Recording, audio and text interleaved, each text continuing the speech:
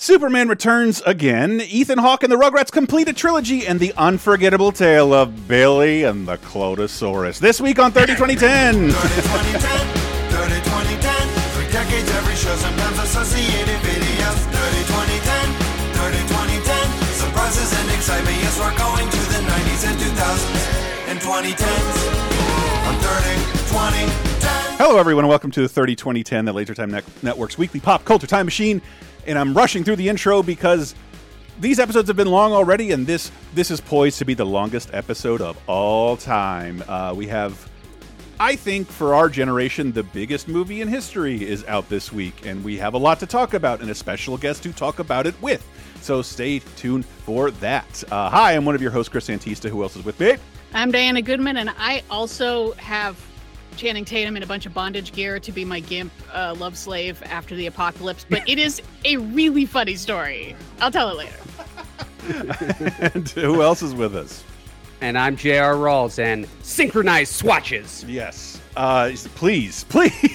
I know, just because this is such an important event, I feel like nothing else matters, at least this week, or especially in this segment. We're a show that takes you through the anniversaries and milestones of mostly pop culture across 3 decades within a single week. So what happened 30, 20, and 10 years ago? This week we'll be discussing June 9th through the 15th. There's a big movie coming out in just a few seconds, so I won't prolong it. Patreon.com/LaserTime is how you support us.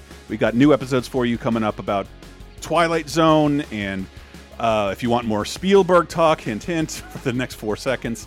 And sick of Star Wars, 80s in depth. Matt and I talked about Tokyo Disneyland and a bunch of other stuff, other minutia, but free shows there. $5. Give us $5 or $1 or $1,000. You can do all that, but we encourage you to do 5. Price of a cup of coffee. Patreon.com/LaserTime. Extra shit. Woo!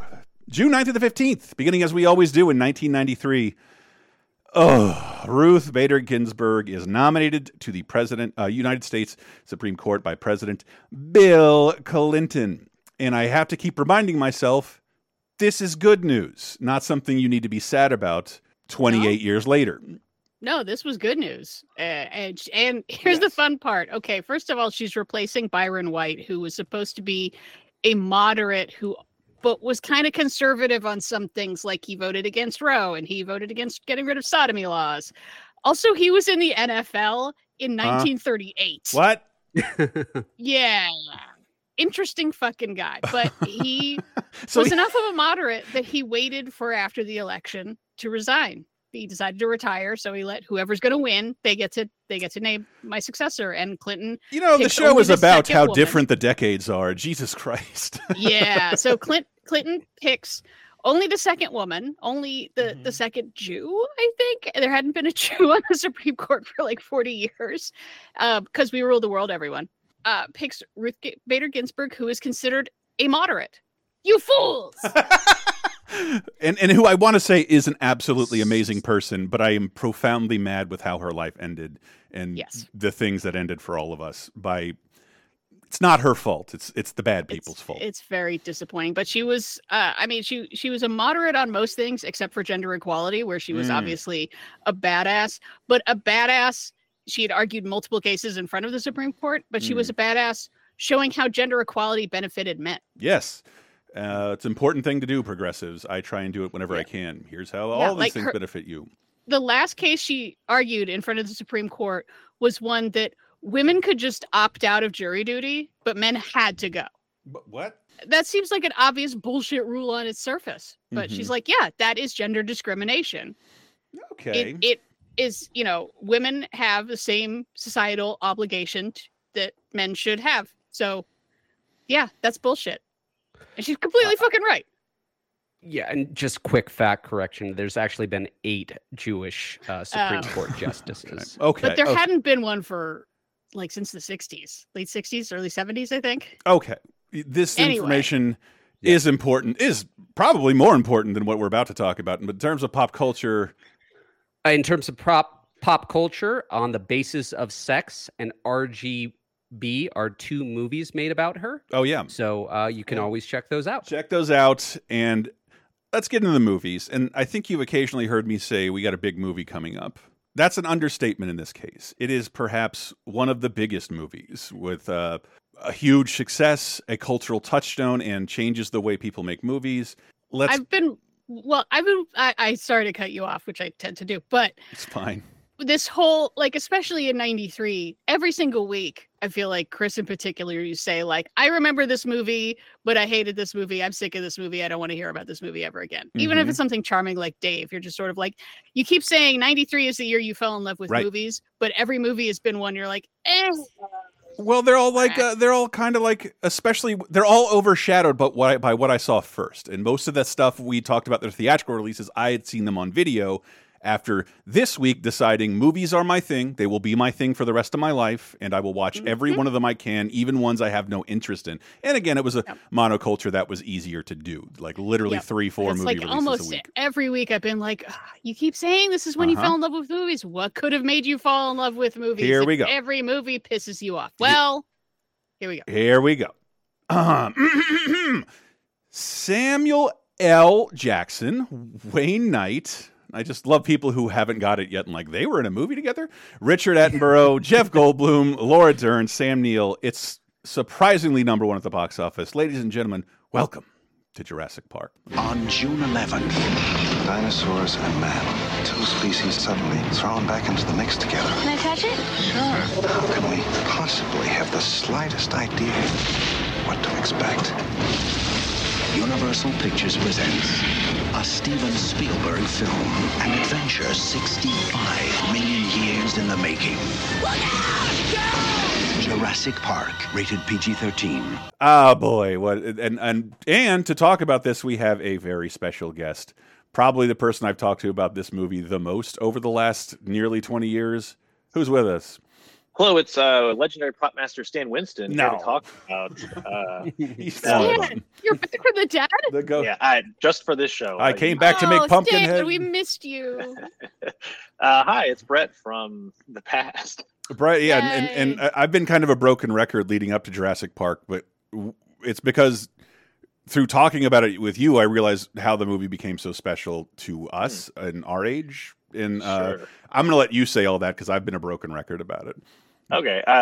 So, yeah, I unprompted, I was like, I know in the back of my brain, Jurassic Park is turning 30 soon because that's just how I am. But with this was, and I don't really know where to start, but it's like short version. It's like this was not just mine, but a whole generation. But certainly for me, this was my Star Wars, you hear people talk about in the 70s where they went to a movie, were absolutely blown away, breathtaking. They came out of the theater, changed forever in some small way. And then you're like, what was that like? But I'm like, for me, that was Jurassic Park. It was, this time in 1993, I'm 12 years old, going to be 13. It's this exact age where I'm like, do I think dinosaurs are still cool? I don't know. Like they were when I was little, but I don't think about dinosaurs much. I'm also 12 and I'm like, I don't know. I'm going to be in junior high in a few months. Like, I guess, should I join like a sports team? Should I I just know people I'm going to be a teenager. Like I need something needs to change. Right. Like then I go see this movie and I didn't think of Jurassic Park maybe stunting my maturity a little bit. Like, oh, I'm going to stay kiddish for a little while, nerdy. Yeah, and I think this in reading it was like this and Calvin and Hobbes hit me at the exact same time, where I'm like, oh, this is keeping me here for at least 5 more years. But that the zoom out, the John Williams score kicking up, and I remember opening night being in the theater and people behind me muttering like, oh, and I didn't really know who John Williams was at the time. I'm like, oh, I recognize music that he's done, but I'm not that movie person yet. But hearing as the helicopter's landing and the ba, ba, ba, ba, ba, and you can hear people just going like, "Oh man, he's done it again!" Like in the middle of nowhere, rural Illinois. There were people like, "The master is at it again," and they land, and then that first shot that we all know when it zooms out and the Brachiosaurus and the music swells, and you have the classic Spielbergian reveal of everyone's mouth agape and the lights and the oh my god. Yep. People in wonder. That's what Spielberg does those shots beautifully. Yeah, the people in wonder shot. It's a classic shot. That's the feeling I get out, and I'm just like I'm genuinely stunned. Where my mouth is open. I am weak in the knees like Dr. Grant. Yeah, and I cannot believe how good this shot looks, and even today, and it comes up a lot. We're like, wow, 30 years later, so many of the special effects hold up. And it's like, there are some shots where it's like, yeah, that looks kind of dated. That's some old CG. But especially in 1993, zero comparison. There is nothing else that looked anything like this. And now special effects are a dime a dozen. You go to 10 movies a year that look technically flawless and thus not very interesting. But this movie is... I have a rant about that. Remind me later. I'm sure we won't have to. Mm-hmm. But like the perfect mix of...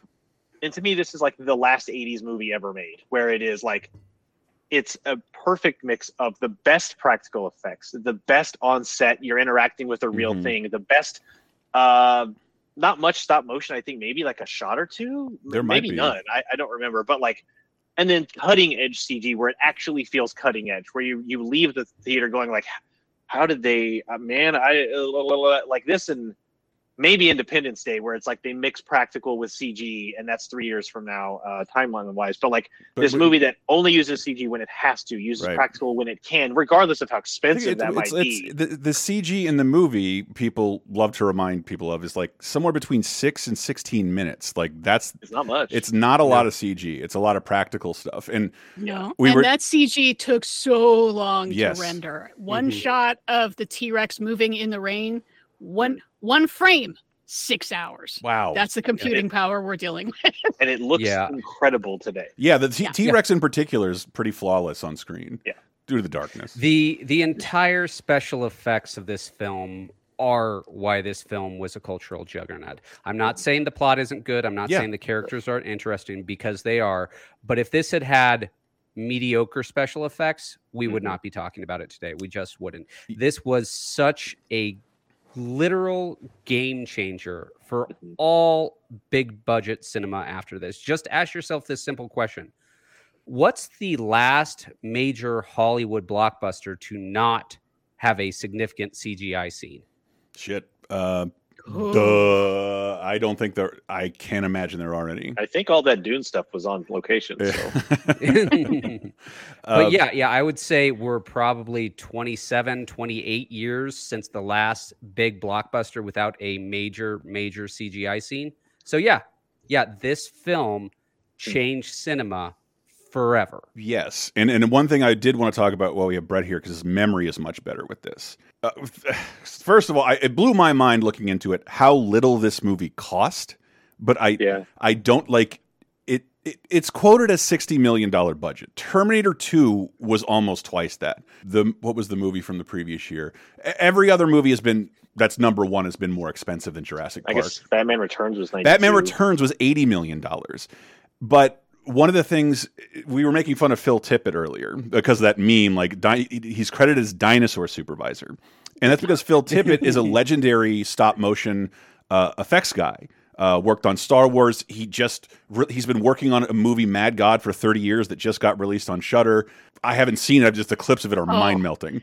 It is incredible, and it is very weird and disturbing, and you feel like your brains are melting out of your ears, just trying to figure out, oh my God, where is this?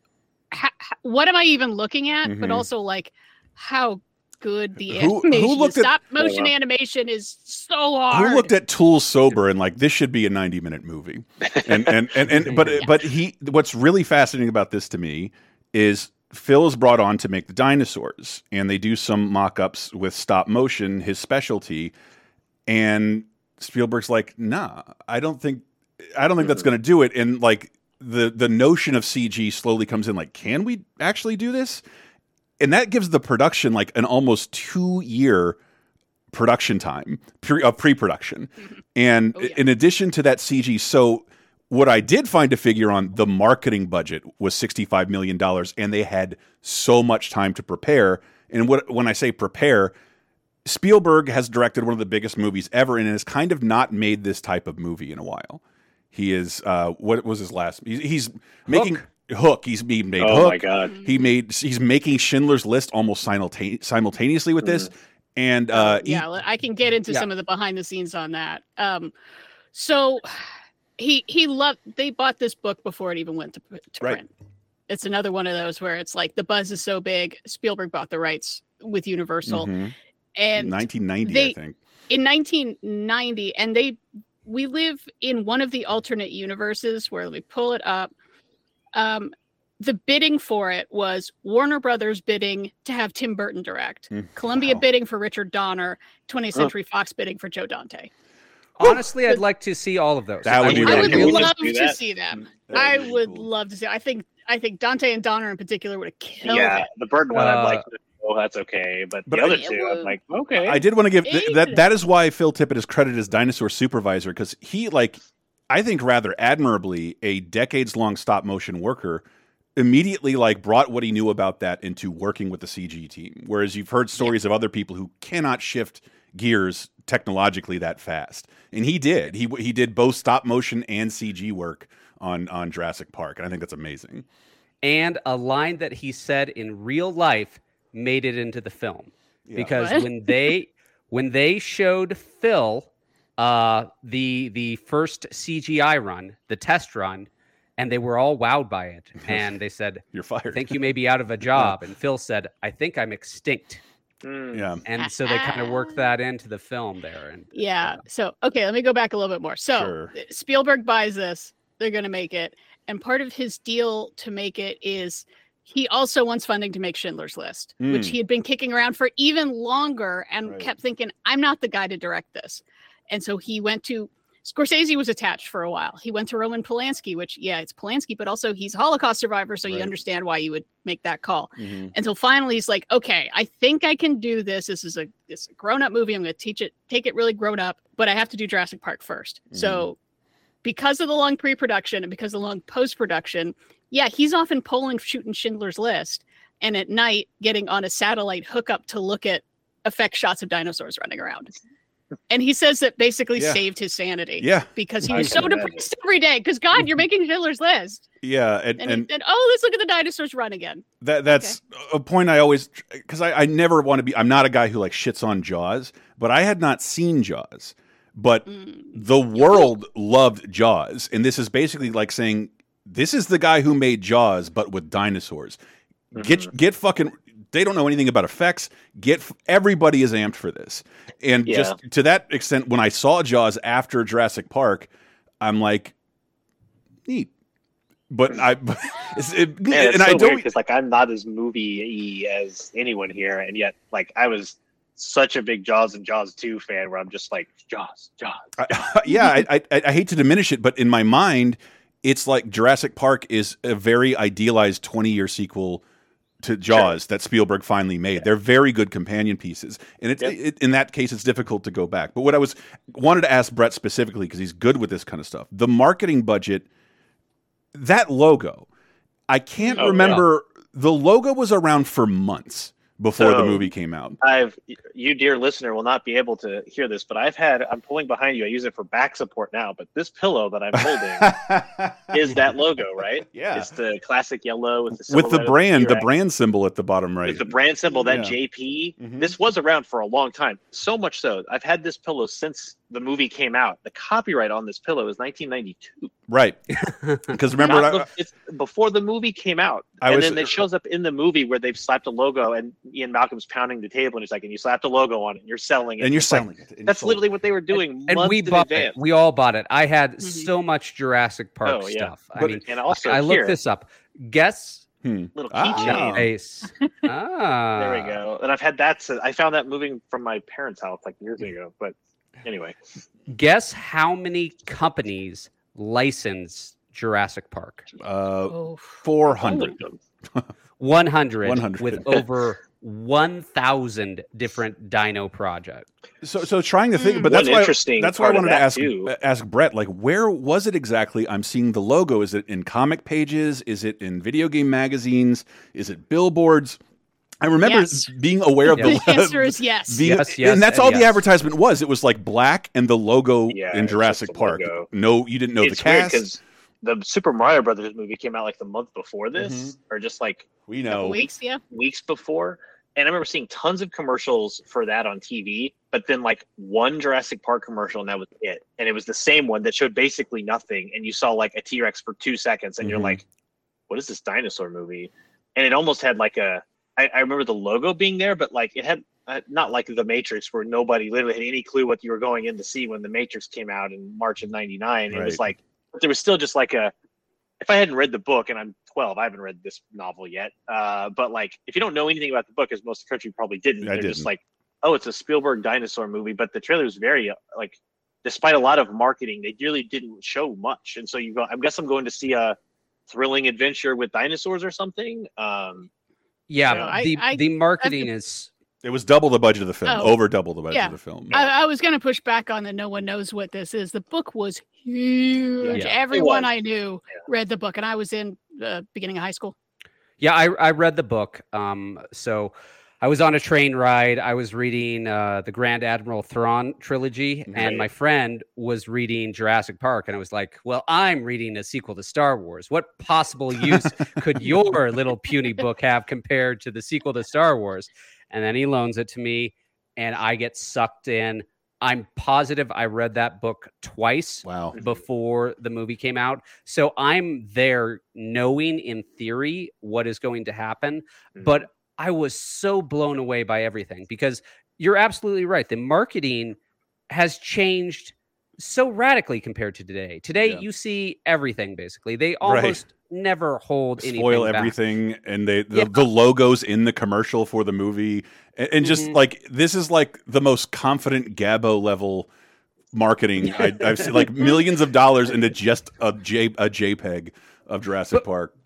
Well, I was following the trades at this point. I was reading Premiere Magazine and other things, and everyone was going nuts. Like, somehow everyone who was in any bit of the movie business knew that these special effects were the best special effects of all time by far. And that was the draw. And by God, thank God they had the balls to not spoil it. Because that moment when you're in the theaters and you see them for the first time, my jaw fell open. I was like, special effects will never get better than this. I literally thought that at that time. I was for a while. This is peak as good as we will ever get. And for the rest of the decade, it almost was, because people took such the wrong lesson from this movie. Jurassic Park works so amazingly well because of the practical effects, and they use the CGI, which, keep in mind, we are 1993 CGI, they use it so sparingly at just the right point, and every other moment they use practical. But the rest of the 90s, it's just like, let's just CGI the shit out of this with our PS2 graphics. Okay, let me go off on my rant here, because this is something JR and I were talking about.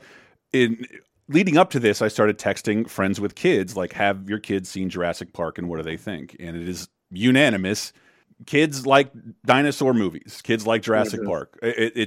And one of my friends gave her 10-year-old the phone, and he gave me like a YouTube take, and she was like, you need to post a reaction video as soon as you can, because that's what he wants you to do. So I was trying to tell him, I could tell you, we've told you why Jurassic Park blows the minds of Brett and I.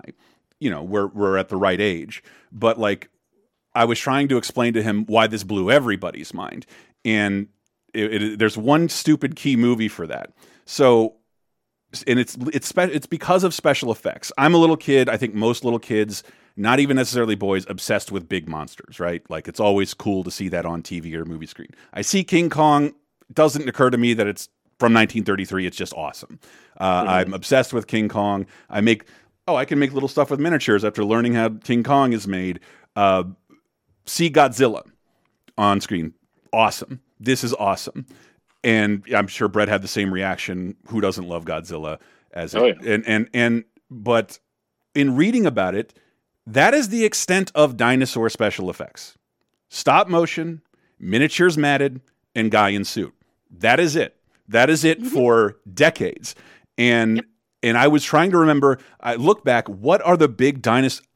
I am making more dinosaur movies in my bathroom than Hollywood is making for the first decade that I'm alive. And other than Land Before Time, there was one movie, like, it's a fucking live action effects-based dinosaur movie. Baby. Secret of the Lost Legends. That movie is fucking terrible, has way too much nudity for a PG Disney movie. It is culturally insensitive in so many ways, but that was the first time, like, we're going to put Hollywood-level animatronics into dinosaurs. What they did is put Hollywood animatronics into Godzilla's suit. and it looks very silly nowadays. It's very small, and the robots look very bad. They didn't work very well, but nobody. Yeah.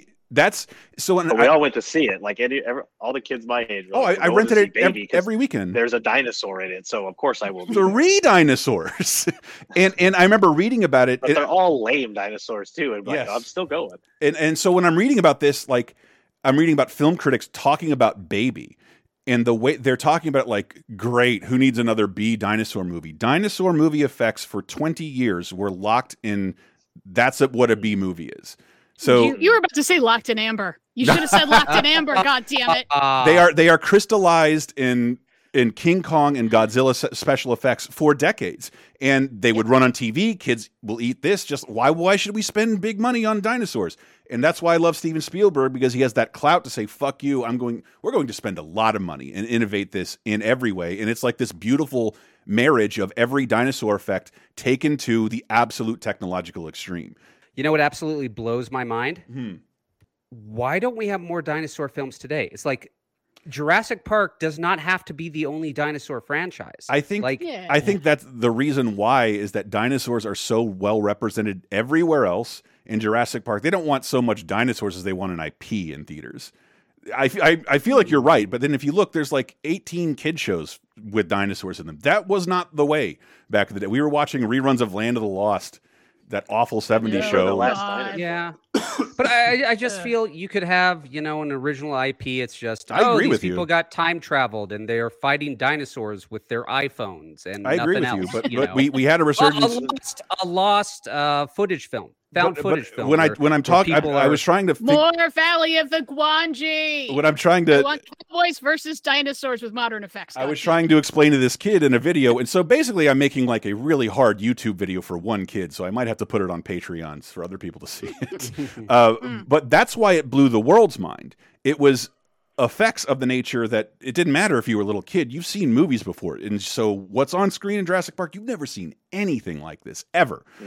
So it blew adults' mind, grandmas, like it was everybody. Yeah, I think merit is the perfect word, though, because we really have the best of the best in several different kinds of effects and animation, guys. We got Dennis Muren, who's like the grandfather of computer effects, going all the way back to the first Star Wars stuff, where he was like the cameraman on the crawl and gradually figured out how to do fancier effects. You got Stan Winston, who's Mr. Practical Effects. He designed the Predator, Terminator. And they built a T-Rex. They built a T-Rex. Then you got Phil Tippett, who's the stop motion guy. When you think, oh, well, stop motion's outmoded. It's like, no, this is a guy who knows how to do realistic movement frame by frame by frame. And so they built basically like a little robot dinosaur that could input movements into the computer that the stop motion people could do. And then you have Michael Lantieri, who's kind of the guy who's in charge of keeping these guys working together. And those are your 4 effects guys who win the Oscar. And that's what's taking basically 3.5 years to put together, because there's like 6 months of principal photography and like not even not even that. Hawaii for like a month and a half or something. And then they're there when Hurricane Iniki hits.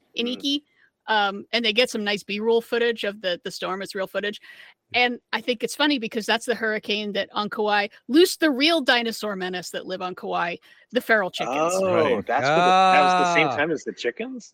That's what released the feral chickens. Everyone's backyard chickens got loose and they couldn't round them back up. Oh, wow. I did. Man, it's great. Yeah, if you ever get to Kauai, those chickens are everywhere. I did. There was a funny, I think Sam Jackson said in an interview, he was supposed to be killed being chased by velociraptors, but the hurricane destroyed that whole set. So it's just like, that's out. You need a much quicker death. And so that made me think of, like, obviously everyone went to see this because it's the Spielberg dinosaur movie and it's summer. So, and especially more than even now than today, it was like May, June is your summer's here. School is out. We are going to see whatever the big movie is. It doesn't matter what it is. Everybody's going, unless it's Wild Wild West. But none of these are like huge actors. Like at the time, like they're all known names. Like, they're known quantities, but like none of them were like coming off of a hot streak or even like started a hot streak because of this. I had not seen any of them before. Period. At that point, I might not have either. Do you know who Spielberg originally wanted for Dr. Grant? Yes. Oh no. Ford, right? Harrison Ford sure. was gonna be Dr. Grant, but he turned it down. And I got this trivia question. That's smart. That's smart because we think, well, he should just be punching the dinosaurs. In the Hammond role, he wanted Sean Connery, but apparently he couldn't say the movie's title, Jurassic Park. Jurassic. Oh, it's just spit everywhere. Yeah. I do love that he brought Attenborough came out of acting retirement. Right. He hadn't acted for more than a dozen years. He was directing. We just talked about Chaplin a couple months ago. He directed Chaplin. He won the Best Director Oscar for Gandhi, beating Spielberg for E.T. And I'm going to tell the story one more time. Even he said Spielberg should have won. This is wrong. This is fucked up. And 13, 15 years later, Spielberg goes by and is like, you want to be in my movie? I know you don't act anymore. And he's like, okay. And I love that, like, it introduced him to a whole new generation of people. Because like he made movies back in the late 30s. You can check out Young Attenborough, man. He's actually that's what he's remembered in. I mean, he gets like a cameo in Jurassic World as a hologram or something like that. And I think most young people will remember him as that. Yeah, the changing of that character I find very interesting. Yes, that's like one of the biggest changes. I didn't have time to go back and read the entire book. I'm not going to do that for you guys. I'm sorry. Maybe I would have if we were. I don't know. But remembering that, in the book, Hammond is way more of just a cutthroat capitalist. Yes. He's not the kindly grandpa who wants to bring wonder to the world.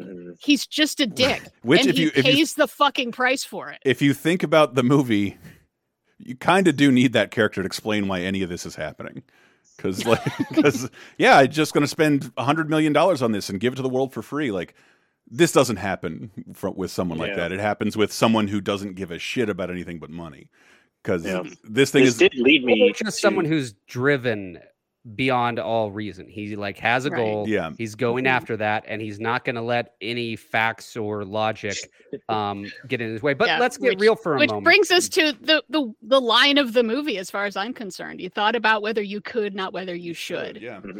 Like just put that on the T-shirt. I wish more people thought about that when they made zoos. Like, maybe this isn't the right thing for everybody. Rockets to Mars or bought websites. I gotta say, I'm on team clone dinosaurs. If we had the tech, which we do not, okay, you cannot get 65 million old DNA. I would absolutely be on team. Let's clone these dinos. So, but I knew you would have an answer to this. The whole mosquito blood DNA preserved in ember. Not feasible. A great reason. It's a perfectly acceptable reason for a movie. You can bring it along in the movie. In reality, no. At the time, I remember reading and it was like, oh man, this is so cool. We can actually do that. But even back in 1992, when I was reading this, I read an article and it was like, yeah, it's a cool idea, but there's no way we can do that. 30 years worth of tech. And it's still like, no, DNA does not last 65 million years, even in amber. Okay. We don't have the code. The one thing I think we're coming close. We could probably clone a mammoth. I think I will live to see a clone mammoth. Really? I think that will happen in my lifetime. That's like 10,000 years ago. There were mammoths alive when the pyramids were being built. What? Yes. I didn't think of them coexisting. But they'll probably only do it if Elon Musk can eat it. That's the only reason. That is true. Yeah. I was going to ask, I mean, not just would you want clone dinosaurs to come back, but if you could bring back any animal, what would you want brought back? Because I have a definitive answer. I do too. Jim Henson. There you go. That's a great answer. I believe there's an HBO TV series about that premise. Yeah, I want dodos back so bad. Man. Dodos are the dumbest bird. Okay, why not passenger pigeons? Passenger pigeons used to be giant flocks of the millions. Are they gone? And that's true. Yeah, they're extinct. Passenger pigeons. But you see, dodos, like the span between white guys discovering dodos and there being no more dodos is so short. We didn't really get to study them. And they're really friendly, and apparently they taste great, and that's why we don't have dodos anymore. I want them. I want a pet dodo. We got to get a flaming hot dodo before we're all out of here. Yeah, but thinking back onto the how this was like my own Star Wars, it's like it then led me to then go. I did go read Jurassic Park, that novel, and then I was like, and now I have to read every Michael Crichton book. And so seventh and eighth grade was me reading Andromeda Strain, Congo, The Great Train Robbery, Sphere. I mean, I just went down the list and then promptly stopped right when I got around 95. It was like, Disclosure. I don't want to read this. Why? There's For that great VR scene alone. There's no. Good Lord. What's there's one about virtual. There's a VR man or. I don't remember. A Crichton? There's some book about. Oh, and there was part of my love for I love Jurassic Park. And one thing I always like pointing out is that like it made so much money in theaters. It was like the longest held over movie I'd ever seen. And my friend and I kind of had a race to, we were trying to, I saw it 5 times. I saw it 6 times. And I think we got to like 12 or 13 because I was lucky enough to have a walkable 50-cent theater near my house. And it was there for months.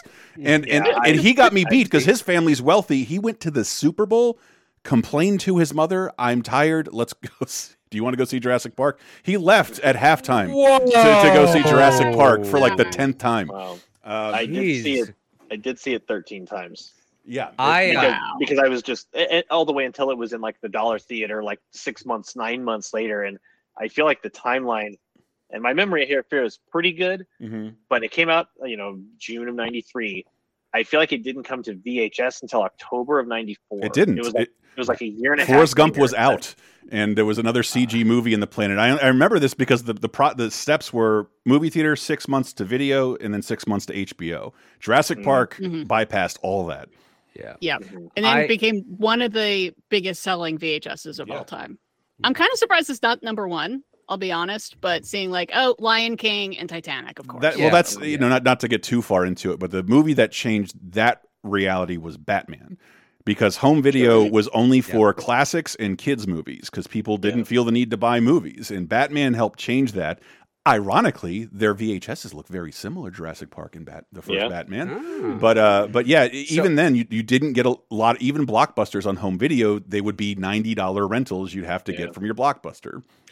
But for the film itself, I had a literal countdown. I got like some magazine ad that was like 7 days until Jurassic Park. Wow. And every day I'd put like a sticky note, 6 days, 5 days, 4 days. And like my mom was renting out a room in our house to a college student. And I like had almost a scavenger hunt of all the Jurassic Park things around the house, just showing when it was. And I was like the first one in line. This was absolutely my Star Wars. This was absolutely the movie that I was the most into. And it really solidified that I wanted to make films someday. And I was just watching it and just blown away and allowed it to wash over me. And I was living in that world. And I wanted everything Jurassic Park I could get after watching this. I played so many of the video games, which were all crap. God, it was just how do you fuck? What's your favorite Jurassic Park game, Nelson? So that is a good. When you mentioned how many like licensees and things there were, this is an interesting one where, again, the time frame is such that every single game called Jurassic Park is different on every platform. The NES game is different from the Super NES, is different from the Genesis, Sega CD, 3DO. They're all completely different development and different genres. They're just not even the same at all. There was no like optimization for like, well, we'll make one game and then we'll port it to a bunch of systems. Because it was just like, Sega CD was like a Myst style first person, point and click adventure. Oh God. Which to me is like, isn't that the best? Because at least that's just like, we're not trying to like make an action game. It's just you're trapped on the island. You have to get off and go find a way to, and you get to like navigate the actual venue. Which I've only been once, but Universal Studios in Florida that recreates the visitor center and when the dinosaurs ruled the Earth banner. I didn't see that till I was like 33 or something. So that was very cool to finally see that. But I want to talk about the ride at Universal Studios Hollywood so much. Sure. Yeah, it was terrible. Shut up. It is not. First of all, it is not terrible. It costs more than the movie. Wow. And no, it is. Yeah, it was like $150 million. Only a couple of years later, it is the best animatronics I think I've ever seen.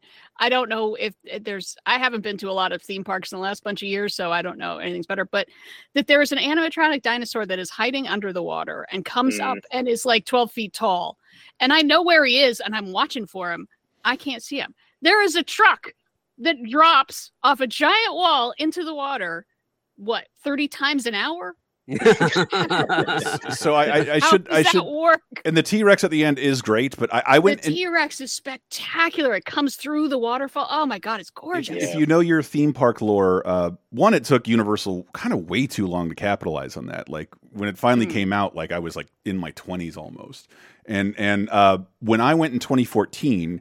I had to read about this because people like you who grew up in LA have like a ton of positive Jurassic Park ride experience. They kind of let it decay, and instead of fixing it, they just let it decay and then replaced it with Jurassic World. And so it's been totally refitted with Jurassic World stuff. Some stuff is the same, but there's a lot of TVs now, TV screens for that swimming dinosaur. Oh, that was so. I grew up obsessed with dinosaurs. My grandparents lived in DC. I'd go to the Smithsonian thing like twice a year, just go nuts in the gift shop. Love that place. Love dinosaurs. Was Jurassic Park anybody's kind of like introduction to the Velociraptors? Because they 100%. Yeah, definitely.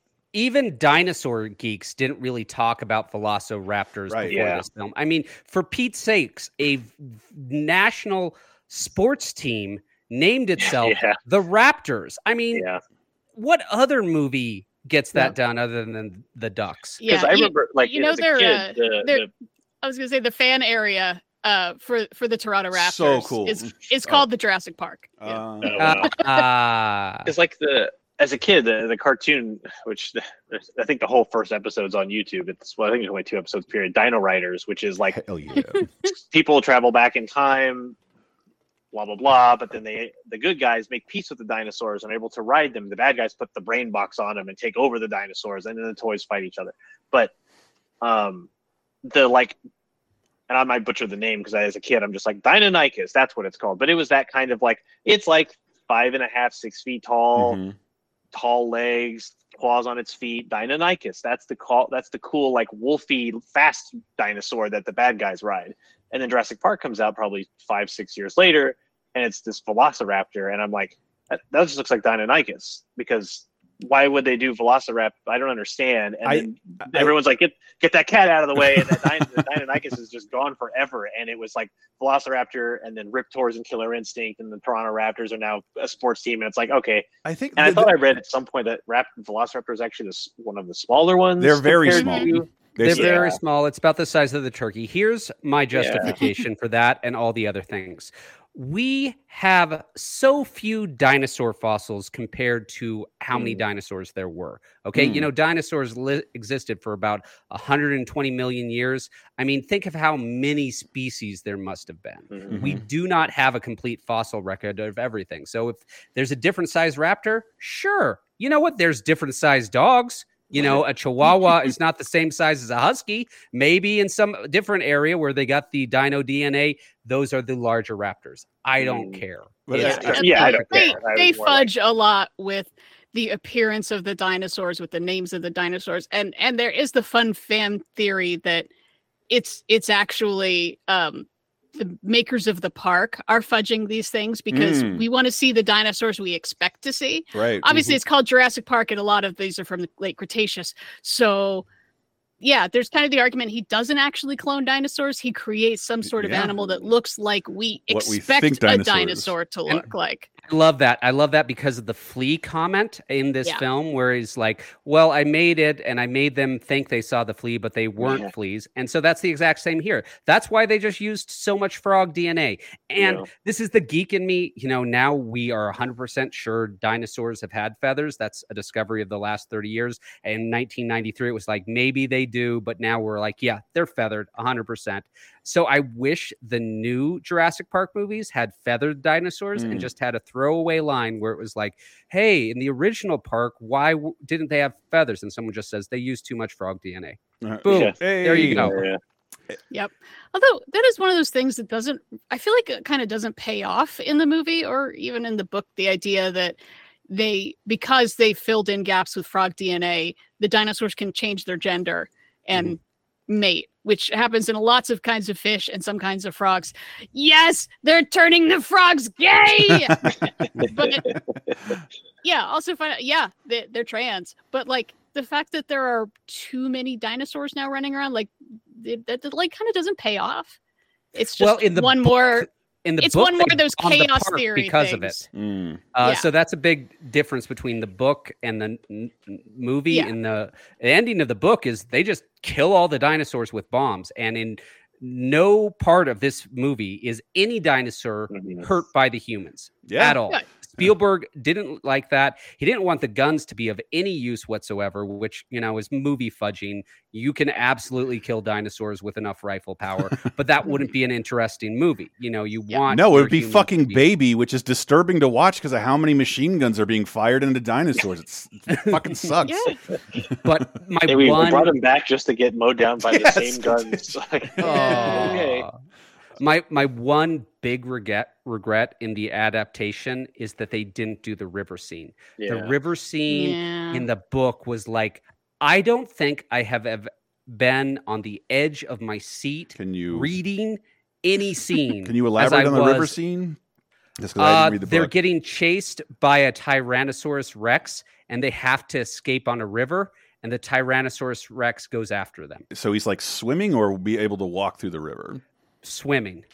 Okay. Yeah, it's like a big he can't do this, and then oh my god, we had no idea. And the dynasty came to pay homage in its own way, where you're on Grant on a raft fighting a T-Rex head, which is like like in the book. And here's actually. We didn't get back to the actors. We should probably talk about the poor humans who have to put up with all this nonsense. Our two main leads are indie darlings, man. Sam Neill and Laura Dern. They make quality indie films, but haven't had any huge breakouts. Although you should watch Sam Neill's audition for James Bond. Ooh, I want to see that. It's I could not see him. bad. It's a couple years before this. I think around Timothy Dalton time, they tested him out, and he's not bad. What was his biggest thing before that? Ooh, good question. I mean, the Piano's coming out later this year. Yeah, so... I'll look it up. Keep going, Diana. Jeff Goldblum's obviously been around for a while, but people don't necessarily think of him as a star. I guess he's sort of like a medium star. Yeah, if I'd Samuel seen L. Jackson. I love about this show is how we've tracked Samuel L. Jackson coming up from, hey, was that him in the background to Coming to America to Jungle Fever to opening a movie, and then this of being like he's a fifth or sixth lead, but he's really memorable. And to the makers of the Jurassic Park sequels, I would like to point out, we never see Sam Jackson dead in Jurassic Park 1. We only ever see his arm. So, just have him come back with a Bucky Barnes arm, and you're good. A dinosaur arm. There you go. They cloned him an arm. And then he becomes the lizard. Yeah. That I love how everyone knows Wayne Knight from this for now until the end of time. Spielberg maybe said even more so. He saw him in Sliver and you must be, or from Basic Instinct and you have to be in this movie. What? How did that come? Okay, so he's not a slim man, and in this film he's at his largest weight. And the scene where he's climbing up the river, that's not CGI. That's a big man with 3 fire hoses worth of water being gushed at him trying to climb up that thing. And I should say, in regards to watching the movie, I'd love some better nerd to elaborate on this, because I just saw it as that's a little bit of a conflict of interest. But Steven Spielberg was an early financier in the DTS audio technology, which is Dolby-esque as far as I know. And this is the first movie to use it, and therefore every movie theater outfits to prepare for it. Kind of a little shady on Spielberg's part. You're a financier of the company. Yeah, but good sound. I mean, the sound in this film, it won an Academy Award for a reason. Let me throw this out there. What did you think dinosaurs sounded like before this film? I don't know. Certainly not the kind of thing that happens. The dolphin noises of the the Velociraptor dolphin noises, and the T-Rex just throaty train barge noise. That is just this is dinosaurs now. That's just what they sound like. We don't even have a reptile that they hiss. If anything, there's not a roar that comes out of anything like that. Yeah, I love that they did a lot of work just recording all kinds of animals and putting them together, where I think koala is one of the ones in the T-Rex, because they actually have a really deep growl. It's like with a gator or croc, you at least get that like guttural, like a motorcycle idling kind of noise, or a diesel engine kind of like a the T-Rex in particular is a crocodile mixed with a lion mixed with a baby elephant. Who came up with the combination? But I did want to say on that note, because you should always see Jurassic Park on the big screen if you have a chance. It hasn't been re-released as much as I think it should have been officially re-released. Just once. I kicked myself. I didn't see the 3D version. Yeah. Did any of y'all see that? No, I didn't see it. No, but I heard it was a pretty good conversion. But like when they did the 25th or 20th, they did like the San Francisco Orchestra would play the soundtrack while the movie's playing, and so went to that and absolutely like cried by the end of it. I was almost sobbing at ET, and but I did want to say, like, I have a modestly big TV screen, 65 inches. Don't treat me any differently. But it's the sound that really holds up, and like I hadn't really cranked the sound up before. And I have a really shitty 20-year-old 5.1 system, and it sounds amazing. So like more so than like the size of the screen, if you want to rewatch it, do so with someone with a decent sound system, because it's I'm not qualified to speak on it, but it is different and it is crazy. It's like I watched Terminator 2 in the same system, and it doesn't feel as evolved as Jurassic Park does. Yeah. So I rewatched this with my son, and we'd watched it like 4 years ago, and my kids do not rewatch stuff. That's anathema to they won't do it. Pushed and prodded a little. Come on, it's either this or do homework. Which do you want to do, kid? So we're down there, and it's the scene, and I've got my sound cranked up, and I got a good sound system where the water, does the jiggling thing, and my sound is cranked up, and he's like looking at his water to see if it jiggles too. But it absolutely held up with a rewatch for him, which God bless this film. The directing in this is amazing. I mean, let's talk about just one scene briefly. The kitchen scene. Yes. I love the T-Rex scene, but that is like might be the best scene in the whole film, like in just how it's staged and brought across. And it's hard to do because it's all reflective surfaces. I had to watch the film like 10 times before I like internalized that is the reflection that the Velociraptor is going after. Yeah. I mean, like the first 9 times I'm like, oh no, it's going to get her. Crash into the reflection. Poor Lex. But Spielberg is at his top of the game here. So I'm going to throw this out there. Is this the best directed monster scene of all time? I think so. Because like there's some genuine scares in there. And I love comparing it to Jaws. And like Spielberg almost went with the guy who built that unworkable King Kong robot from the 70s remake. And just like, I've had nothing but trouble with, full-bodied robots. And I forgot where I was going with that, but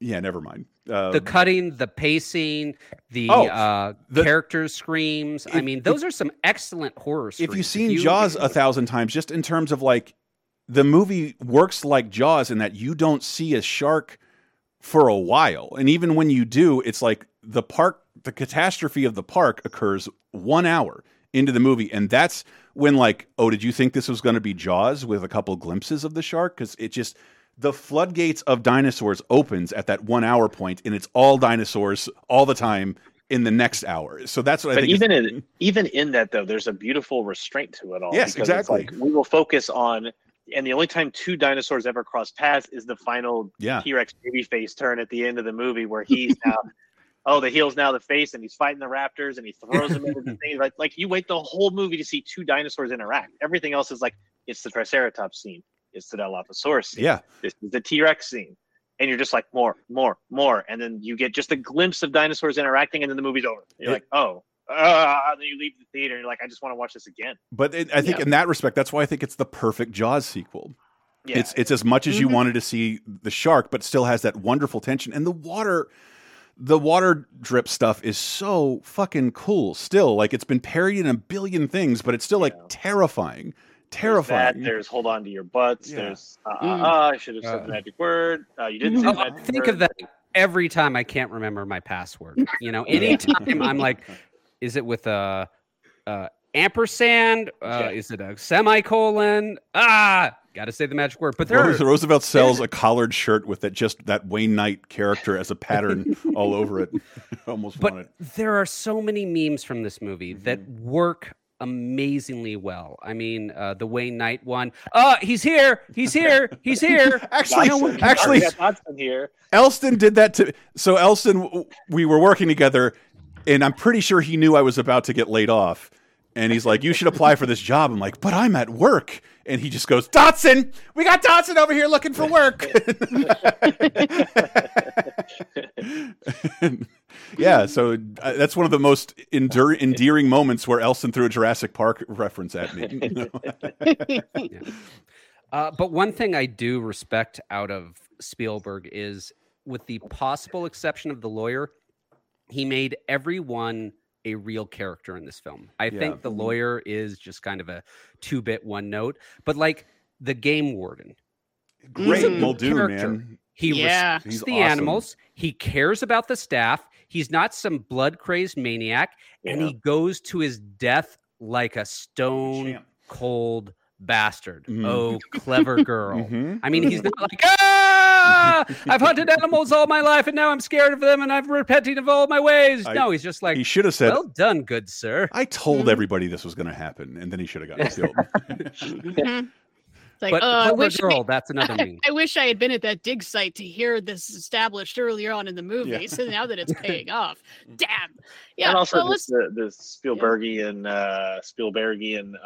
why does the raptor emit light beams from the thing he's inside at when they're all like, "Shoot!" And it's just like radiating like strobe lights. Those are the shock beams. They're shocking the raptor to try to get it to stop biting one. So that's where the light comes from. Okay. My only like modern things are, one, why is that little satanic kid? He's the baby in Freddy's for Nightmare on Elm Street 5.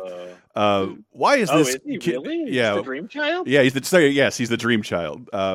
Like, why is this fucking kid at an archaeological dig in the middle of nowhere? And then, like, now that we know, babysitters are expensive, and I don't want to get caught up on this, but like, hurricane, even with a hurricane, now that like we've seen some behind the scenes of how even a Disney park works, there are too few people in Jurassic Park with their first visitors. There are way too few people controlling everything.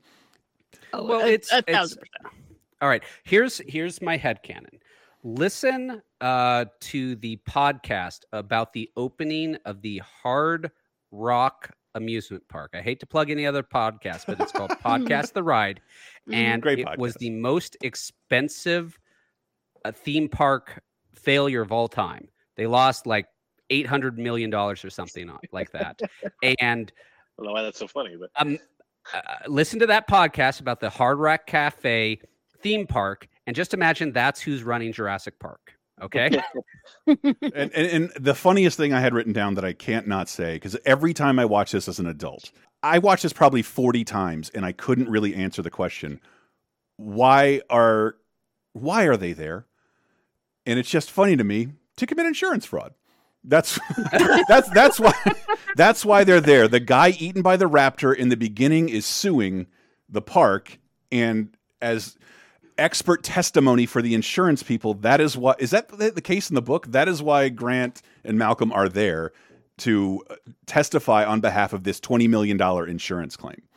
It's been a while. I don't think that's in the book. I think in the book they're just there to like. And it's mentioned in the movie, but you could have asked me for 20 years why are they there, and I wouldn't have been able to answer that question because it's so adult. But yes, they're there to basically commit like high level insurance fraud and deny this guy his claim.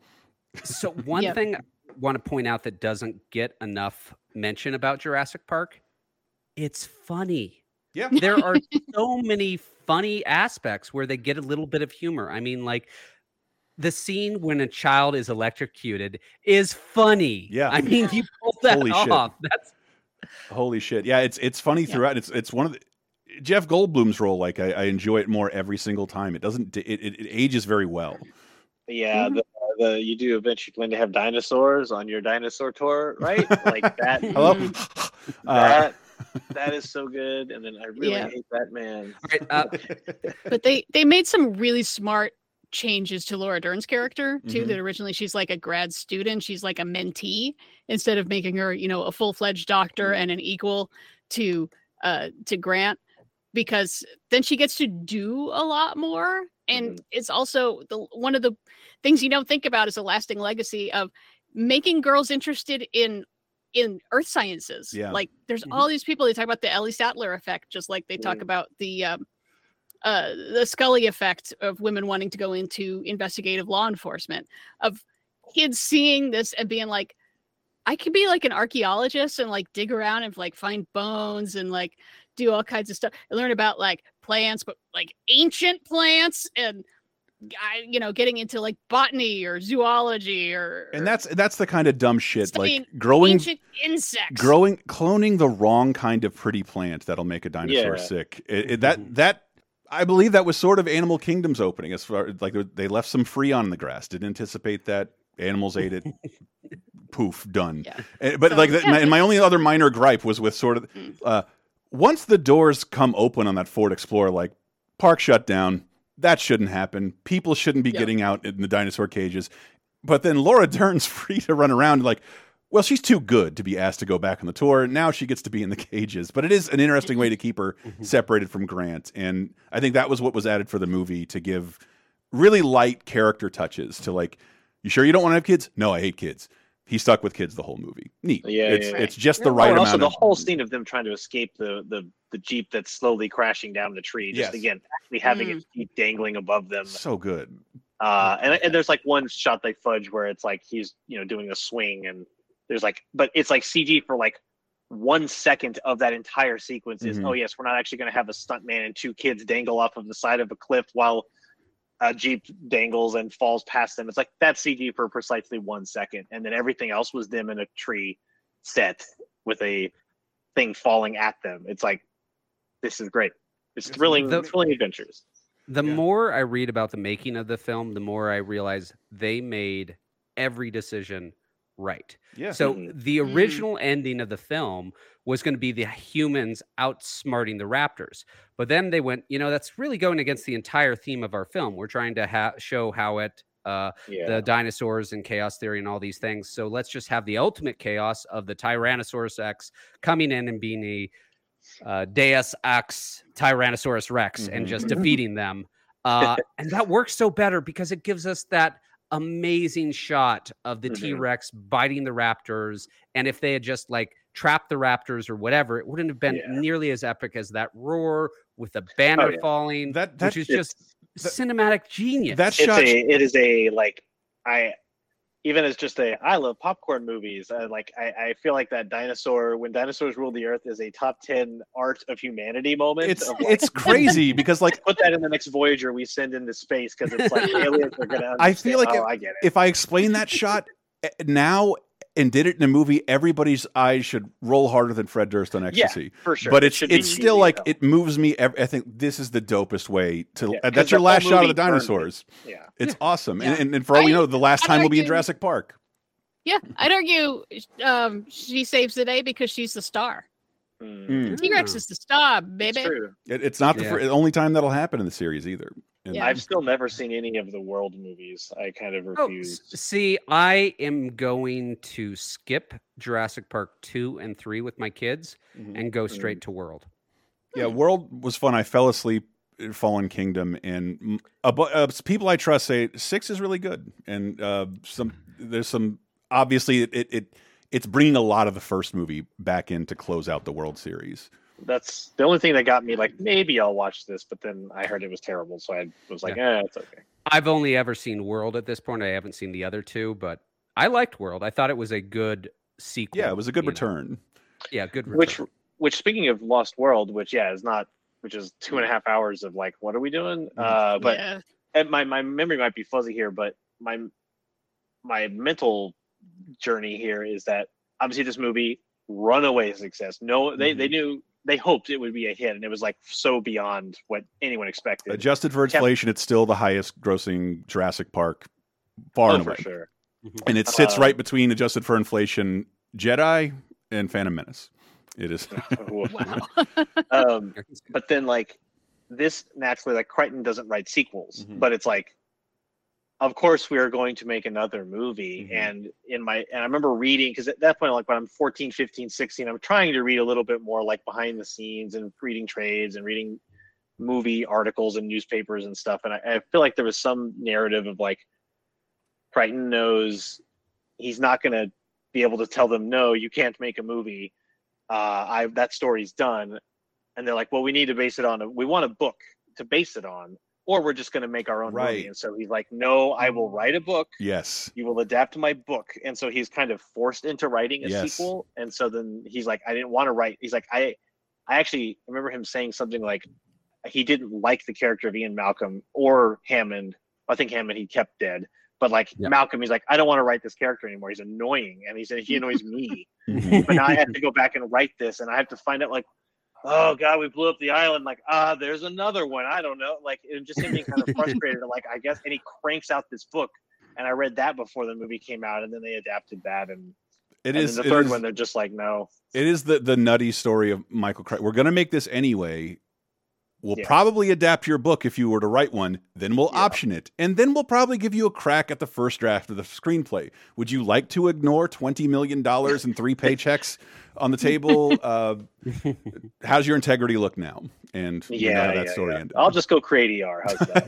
That's when he met Spielberg. It was the project became ER.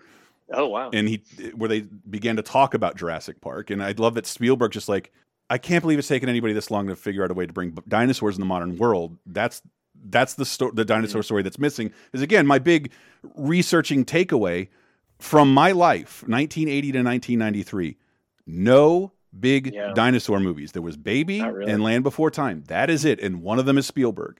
And nothing. No one was interested in doing this. But this film changed everything in filmmaking, not just on the technical aspect, but this film in 1993, it's the first year where American films make more money outside of America than they make inside of America. And after that, there is no turning back. The globalization of Hollywood is zooming ahead from here on out. It's not just any big budget movie is going to be geared toward the global audience more than the American audience, because that's where the majority of the money is made. And Jurassic Park had a huge part in that. It was an international issue. So the GATT talks were going on, which is a huge free trade agreement. And they were trying to argue that movies should be part of that free trade agreement. But basically France and a bunch of other European countries were like, no, we cannot compete against Hollywood movies without our quotas. To give you an idea of what they were trying to throw up against Jurassic Park, France made a big deal about its movie called Germinal, an adaptation of the Emile Zola novel about 19th century coal miners, and various French politicians made it a national issue and tried to say, Frenchmen, you have to go see this film instead of Jurassic Park. It did not turn out well for the film about 19th century coal miners. Wow. But yeah, this was huge. This film made more than the gross national product of Mozambique. Now, I have a question Finally for you sticking guys. it to Mozambique, though. Yeah. So the book is hard sci-fi, and that's usually what Crichton does. He really is interested in the science of things. I will argue this is a horror movie. Yeah. Yeah. I would Does argue that make that this is the best horror movie of all time? I think it is the best horror movie, or at the very least, this is the best monster movie of all time. Can we all agree on that? Ooh, okay. Oh, yeah. Absolutely. Yeah. Because I love that it's like a good monster movie, as always, should have some kind of point. It's not just cool monster. It's the Gundams, cool robots. It's like, no, war is bad. There should be like a point. And there's a lot, even though they changed a lot of stuff from the book, it's like the point still stands. Like, you're not smarter than the dinosaurs, and we shouldn't be doing this. Yep. Even though we could. We should do this, by the way. I totally, please, science, please do this. I would love it. I don't think you can, but I would totally like to do it. Just taking a light glance at the highest grossing movies for the next couple years, like the year we just covered, like Sister Act is the third highest grossing movie. We started the show. Crocodile Dundee is like the number 2 movie in the world. Jurassic Park kind of ends that. You need to have a big, expensive global phenomenon. And as you spectacle, as you look on, like nothing cracks the top 10 that is just a comedy anymore or anything like that. And to invest that type of money in a blockbuster, you probably want an IP people have previous awareness of. So I wonder when the turning point, because it's somewhere in the late 90s, it might be a post 9/11 thing of when the like Arnold Stallone style action movie. Yes, True Lies is 94, and then but some and Con Air and The Rock, like those are all in the next couple of years. But it's like there is a point after which it's like even this, it's like no, we need like spaceships or something in here, otherwise people don't show up, or a monster. But like just like a big military thing with like even secret agents. The number 2 grossing movie of 1995 is Apollo 13, which is a simple story, but like bombastic special effects and promoted by its use of CG. In Apollo 13. But I really feel like the dino special effects are more intimate and real to the human experience than spaceships. Like, what is the largest animal any of you have ever stood in front of? An elephant. Elephant. In Wales, but like, they're not. When were you in front of an elephant? At the zoo. I was doing a little trafficking. Were there bars between you and the elephant? Yes. Okay. I did ride an elephant. No. Okay. I've ridden an elephant. Yeah, I've ridden an elephant. You've ridden an elephant. Okay. How was that? It's very big. Yeah. I still can't look at an elephant and not see 2 guys in a suit. Their legs look too human. So when I was in Bali, I went to an elephant show, and they asked for volunteers from the audience. Of course, I raise my hand. I get picked. And the elephant, they give me a giant ball for the elephant, and the elephant is going to walk towards me, take the ball out of my hand, and put it in a hoop, okay? So there's no chains on this elephant.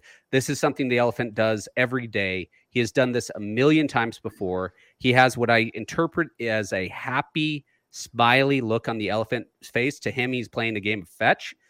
But as this elephant is walking towards me, the sheer terror that my body starts pumping through me of just, what the hell are you doing? This creature is coming towards you. This giant monstrosity is getting closer and closer. And I stayed there. I didn't ran away, but I don't think I've ever been that like primally fearful in my life. Could you feel him walking on the ground or anything like that? Yeah, cool. A little bit. Yeah.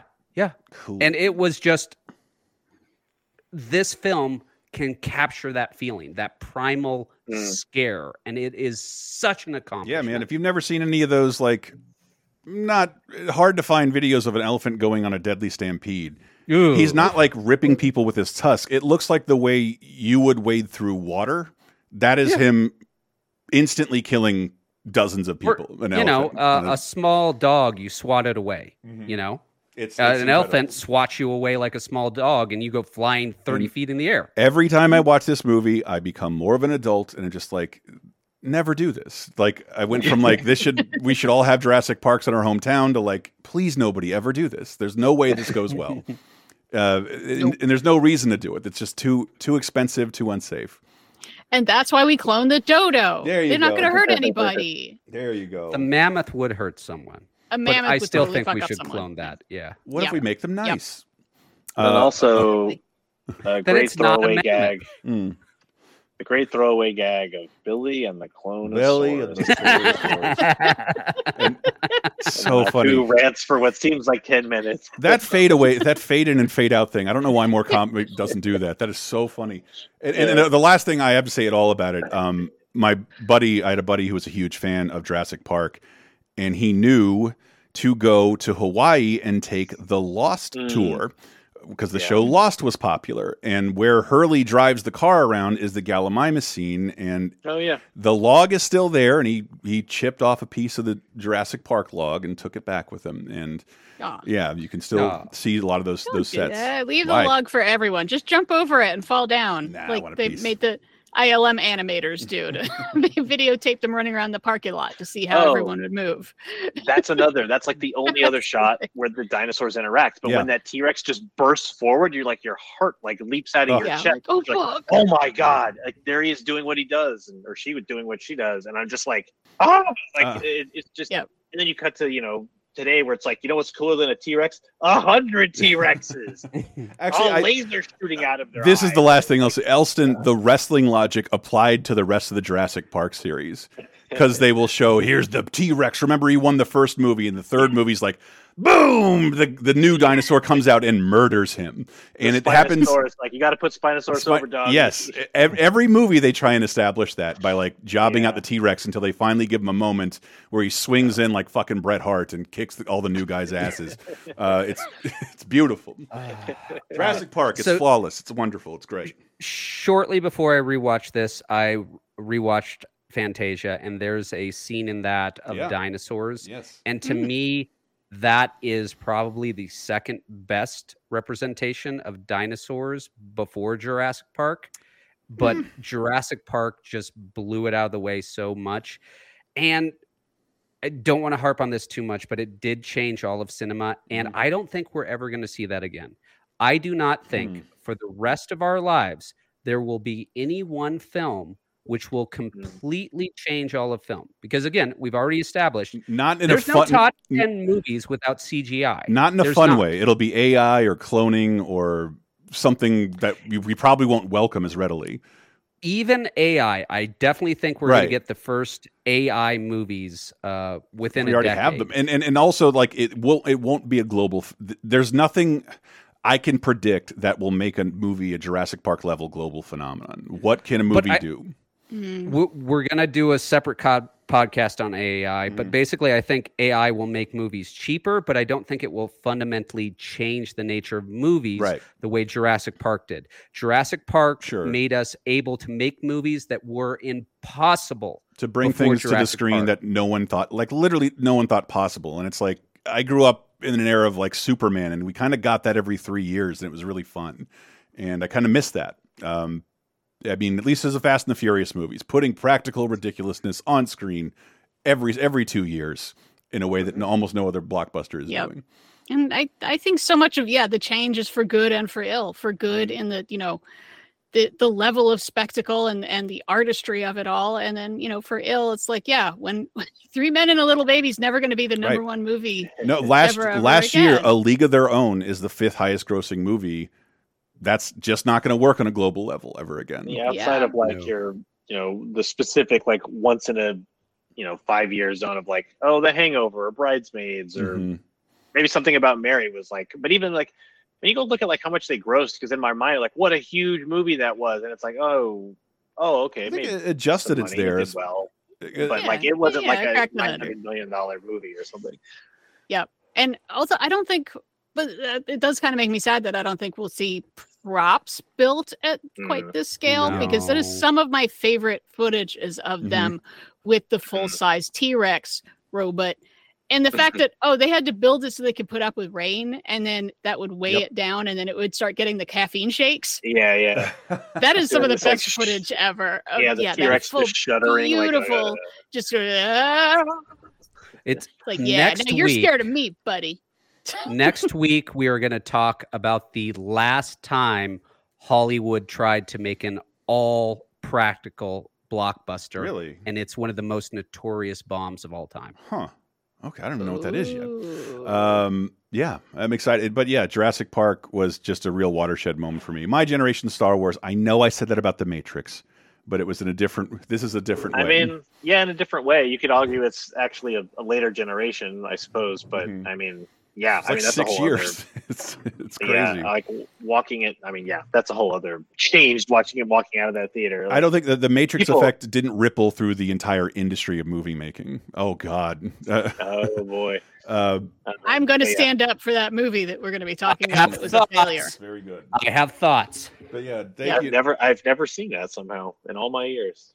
And if I could plug another podcast, that movie made it so the Hans and Franz movie didn't happen, and Conan O'Brien has reunited with Robert Smigel, Kevin Nealon, and Dana Carvey to read the script for the unproduced Hans and Franz Arnold starring musical. And it's hard to get people interested, but like this, when they catch you up, Hans and Franz have been hired from their public access fitness show for calling Martin Luther King too flabby.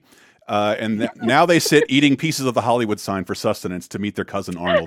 Like, why? I want to see this right now. I want to see this right now. So, okay. Well, there you go. It's the AI and the de-aging, and they'll find a way to make that. Yeah, they could make that literally happen. They all have the time now.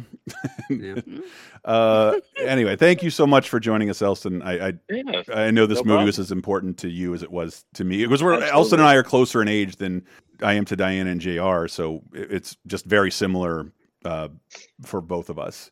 Wanting dinosaurs and how nobody delivered that promise for just left wide-eyed and like, oh, I could be into this for another 5 years. Yeah, the dinosaurs were for B movies because they could only be brought about through special effects everyone can do. And this changed that. Like puppets from Carnosaur. That puppet from Carnosaur was pretty good. I left out puppets, but yeah. The puppet from Super Mario Brothers was the best looking dinosaur in all of cinema, Yoshi. 3 weeks ago. 2 weeks. 2 weeks. Oh, the only redeeming factor of that movie. Well, thank you so much. Do you even have anything to plug nowadays? No. Just Jurassic Park's great. Thank you, brother. Moving on to TV. Jesus Christ. Okay, sorry, we do have, that was not even the whole segment. We got TV to talk about, 1993, June 9th through the 15th. As big a news as Jurassic Park, Scrabble ends. After almost 10 years on the air, I've never seen this.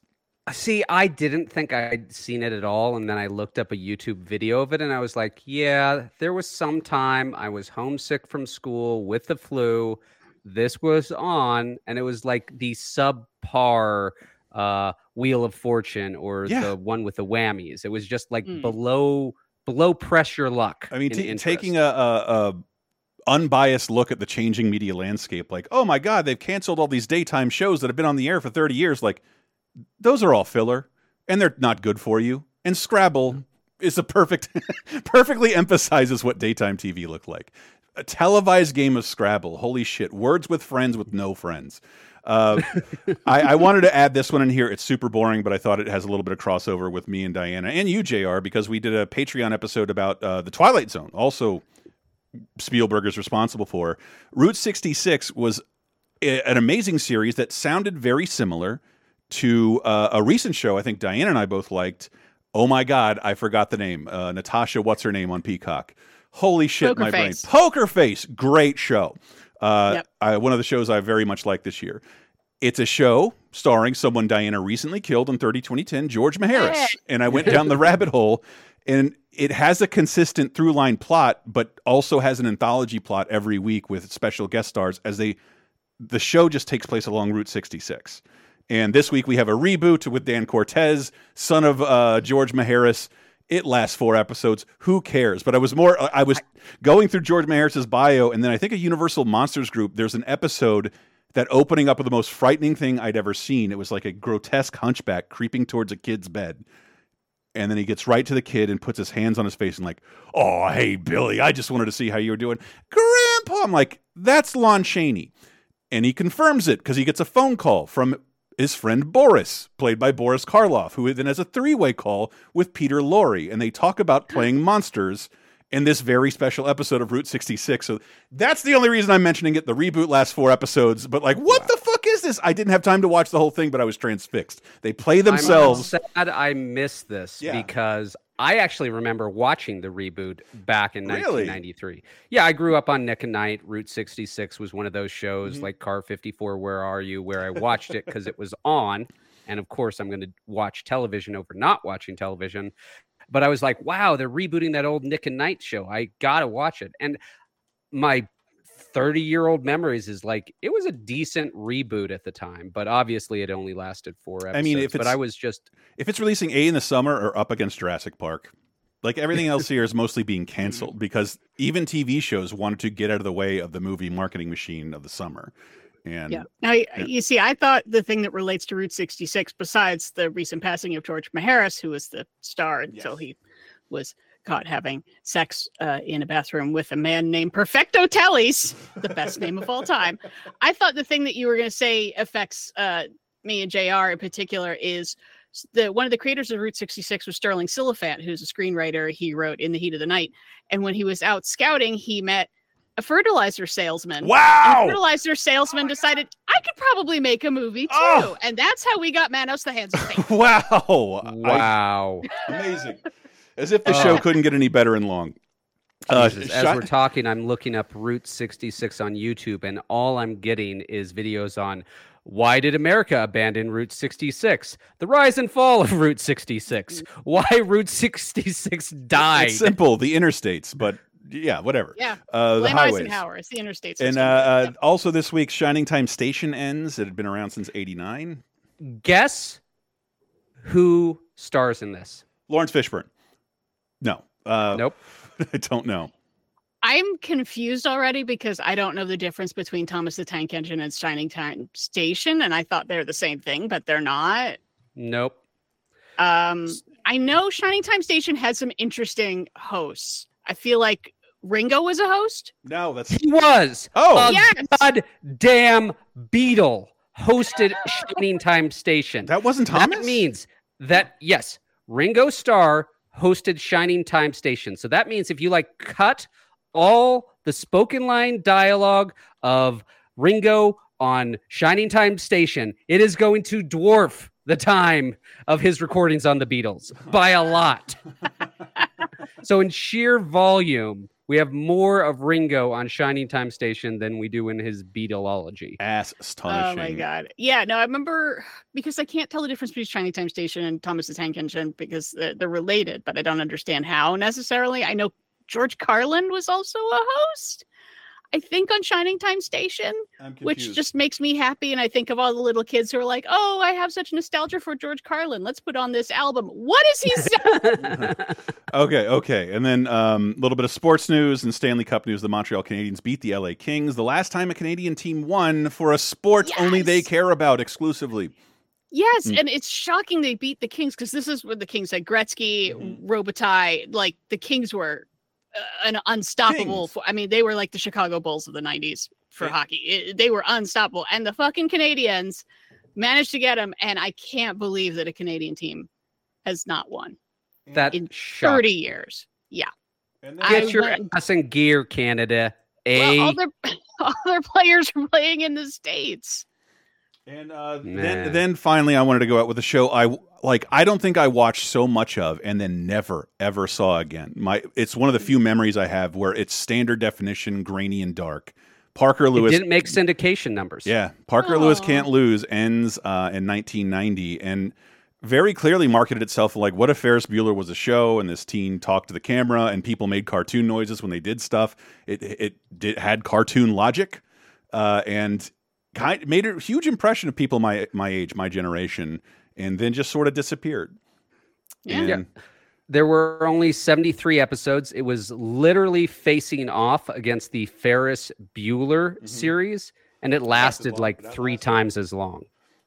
And then who's that actor who plays Kubiak? Every time I see him, I'm like, Koob! I think he was on ER for like 10 seasons, but to me, he's Koob. Yep. I think it's Abraham Ben Ruby. He does a lot of voices too because he's got a really good, deep, cartoony voice. Yeah. Yeah, he spoke like Mongo, monosyllabically, and always referenced himself. Koob hungry. It was a weird show. It was very surreal, but at the same time, it was willing to be smart. Like after the Ferris Bueller series was canceled, they had an episode where the film crew pulled back and there were 2 boys in the shadows, and they were saying, that's how they do it. Come on, Ferris, let's get out of here. And at one episode, they're holding a sign saying, thank you for not watching Erie, Indiana, which was Yeah, very. I know it's out there streaming, but I remember trying to get it on DVD, and it took forever and never came out complete. So I missed it. In America, they never released the third season of Parker Lewis Can't Lose, but it was released in Europe. And, you know, we always make fun of things like, oh, Europe loves David Hasselhoff or whatever. But as part of my research, I was trying to find who has done a retrospective on Parker Lewis. No one except the French. For some reason, the French paid the entire main cast of Parker Lewis to fly to France, spend some time there, and do a long-ass questionnaire about the show. And it's all in French. So the French host is asking the question, translating it to the English-speaking actors, getting their answers, then translating it into French for the French crowd. Amazing. I don't know why France loved it that much. I do not understand it. It's a good show. It's a lot of fun. You know, it's a teen comedy, but it's also very cartoony and surreal, and goofy things happen all the time, and they'll just give up on plots. I remember that's like one of my few things that I remember about it is how like there would just be an intractable problem, and they would literally give up and just be like, "Can we say we solved that? Okay, everything's happy now. All right, cool." I liked how hot their principal was, and every time she slammed her door, the glass broke and flew everywhere. And did you guys ever go synchronize your swatches? Because I tried to get my friends to do that, and never worked. And speaking of his European fame, I always say this. My uncle, you know, he lived in my house when I was a little kid, and then just decided to like, let's see what other careers are out there. Ends up working in Bulgaria, and of the two highlights, one might be meeting his wife, the mother of his children, or having a role in the Coronemic Parker Lewis starring movie Mansquito, because they needed English speakers. He's the one who gets to say they fundamentally altered the DNA of this man in the movie Mansquito, where his last name is misspelled. But that's the artistic claim to fame, movie-wise. That's all we got. Wow. So I did watch the series finale for this. Oh. And in the very last episode, Parker Lewis loses. Really? No. Yeah. The title is a lie. The last episode is them trying to save the diner where they all hang out, and then it morphs into a clip show.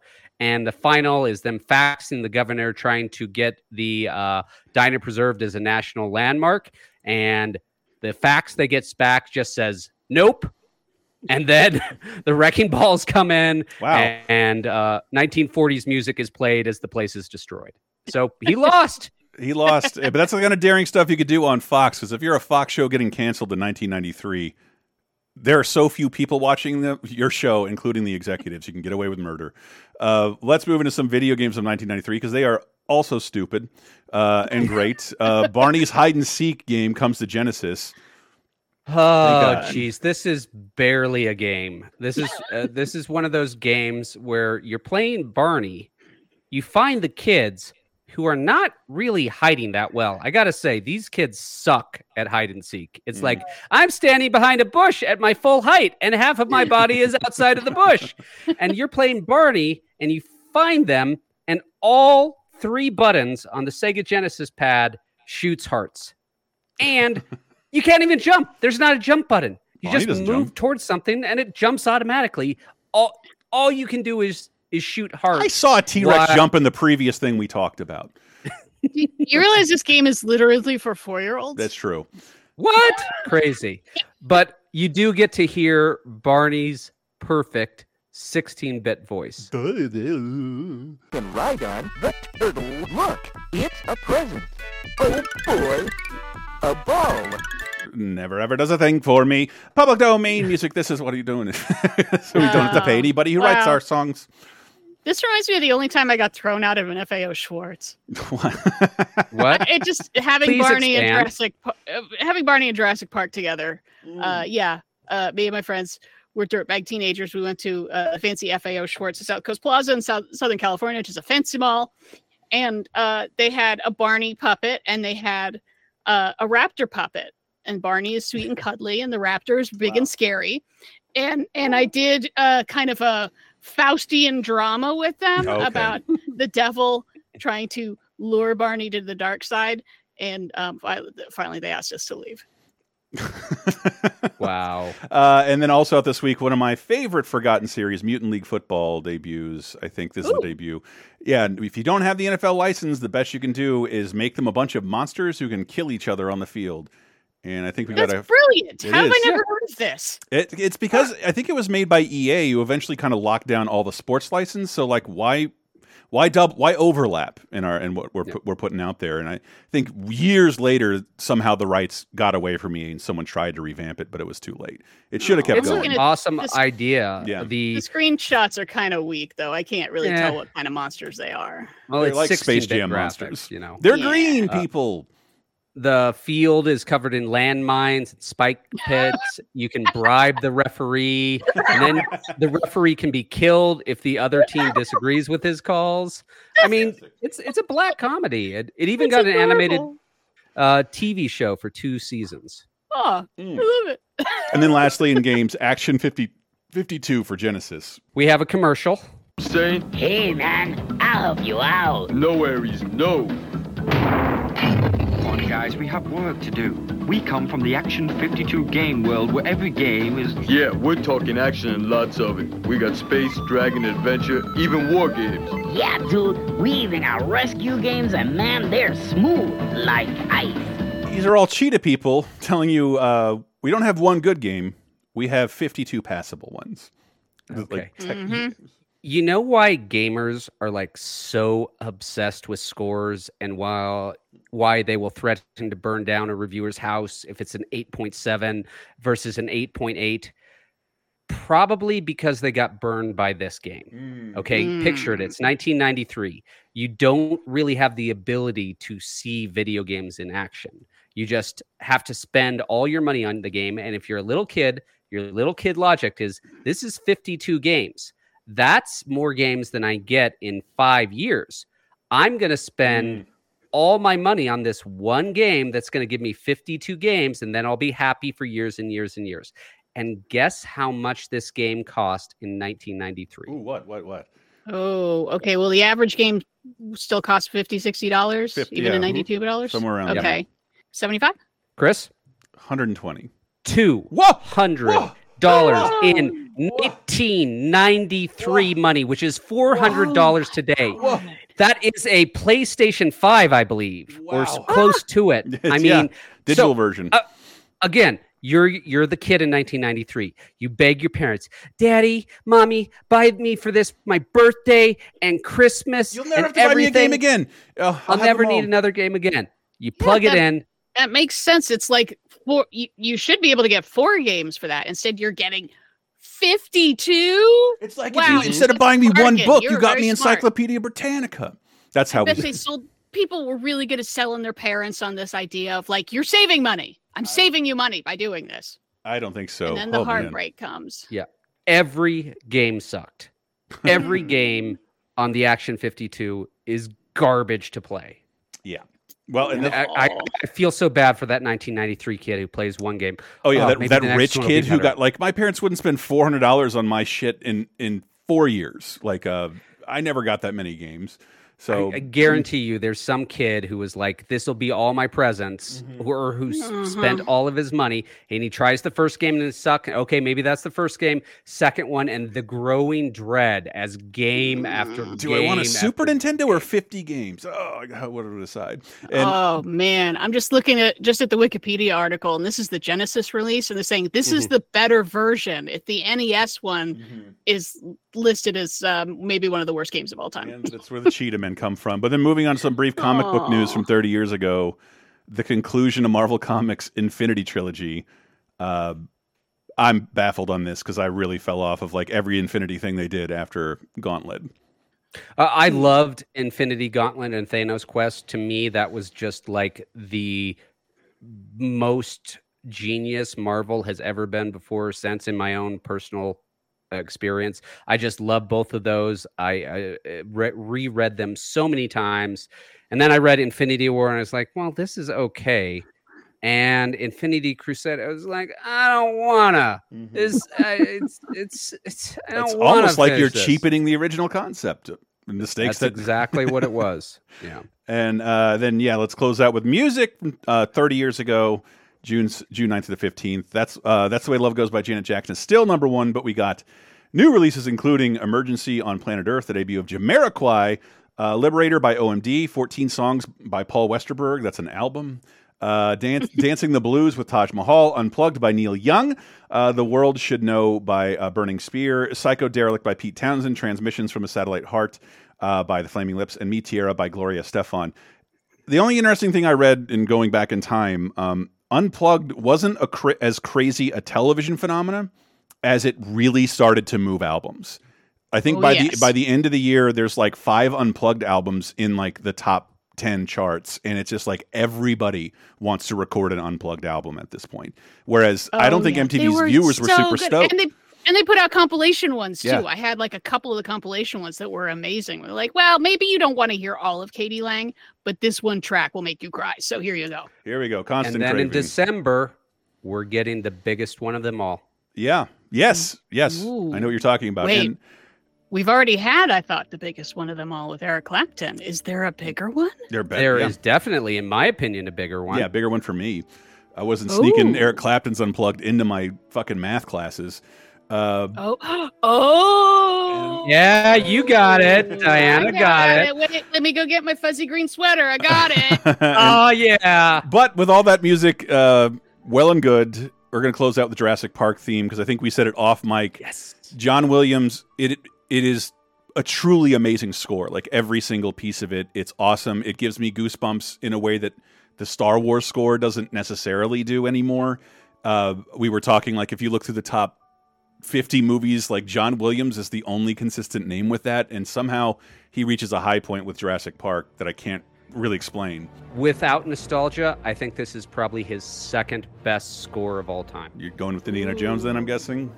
I am. I knew it. I that's not my Indiana Jones nerddom. I really think the Indiana Jones score is that good. I'm a Harry Potter 6 guy. No. It's a tough call for me. I in no particular order, I would do Raiders of the Lost Ark and Superman. I think people forget how good Superman is as a theme. Yeah. It really, and it has Superman and Jurassic Park kind of go together in that they both have like a real weight to them. Like, this is some momentous shit that is happening. You're going to see the most important thing you've seen on screen of the decade. And somebody has to score that, and it's always John Williams. Oh. The man has talent. I mean, what other filmmaker has $25 billion in grosses from his movies? So let's close out this segment with a Jurassic Park theme. It's been one of our longest ever, but I think you can understand why. But stay right there. We got a trilogy to close out when we get back.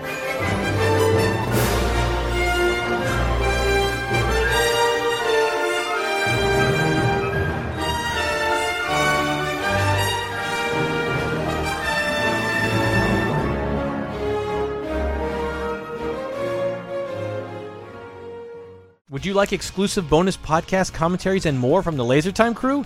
Then we strongly encourage you to support this show on patreon.com/lasertime. It supports not only this show, but all the rest of the LaserTime network. You'll get commentaries, play games with the hosts, see exclusive videos first, and receive an uncut weekly ad-free podcast bonus time. Speaking of which, here's a quick taste. Nancy Allen over here to tell me more about not only a trip to Japan, the most recent person I know to go to Tokyo Disney Sea. Biggest, bestest, most expensive Disney theme park in the entire world as far as I'm concerned.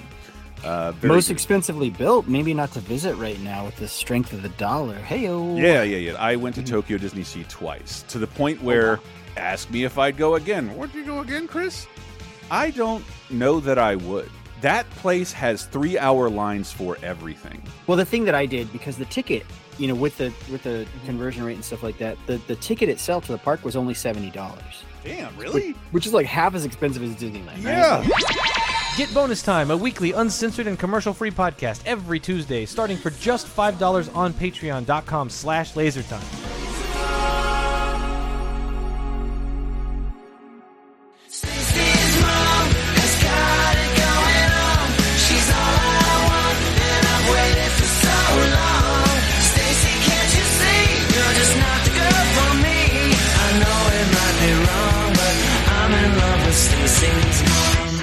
Coming into 2003 with Stacy's Mom by Fountains of Wayne off of Welcome Interstate Managers. Fountains of Wayne, I don't know if this was not my introduction to them, but interesting approach to pop rock, I'll say that. This song I found kind of annoying, but... I did a big re-listen to them after Adam Schlesinger died from COVID in spring of 2020. I think he was the first decent-sized celebrity who died, and that fucking sucks because, man, Fountains of Wayne is fun.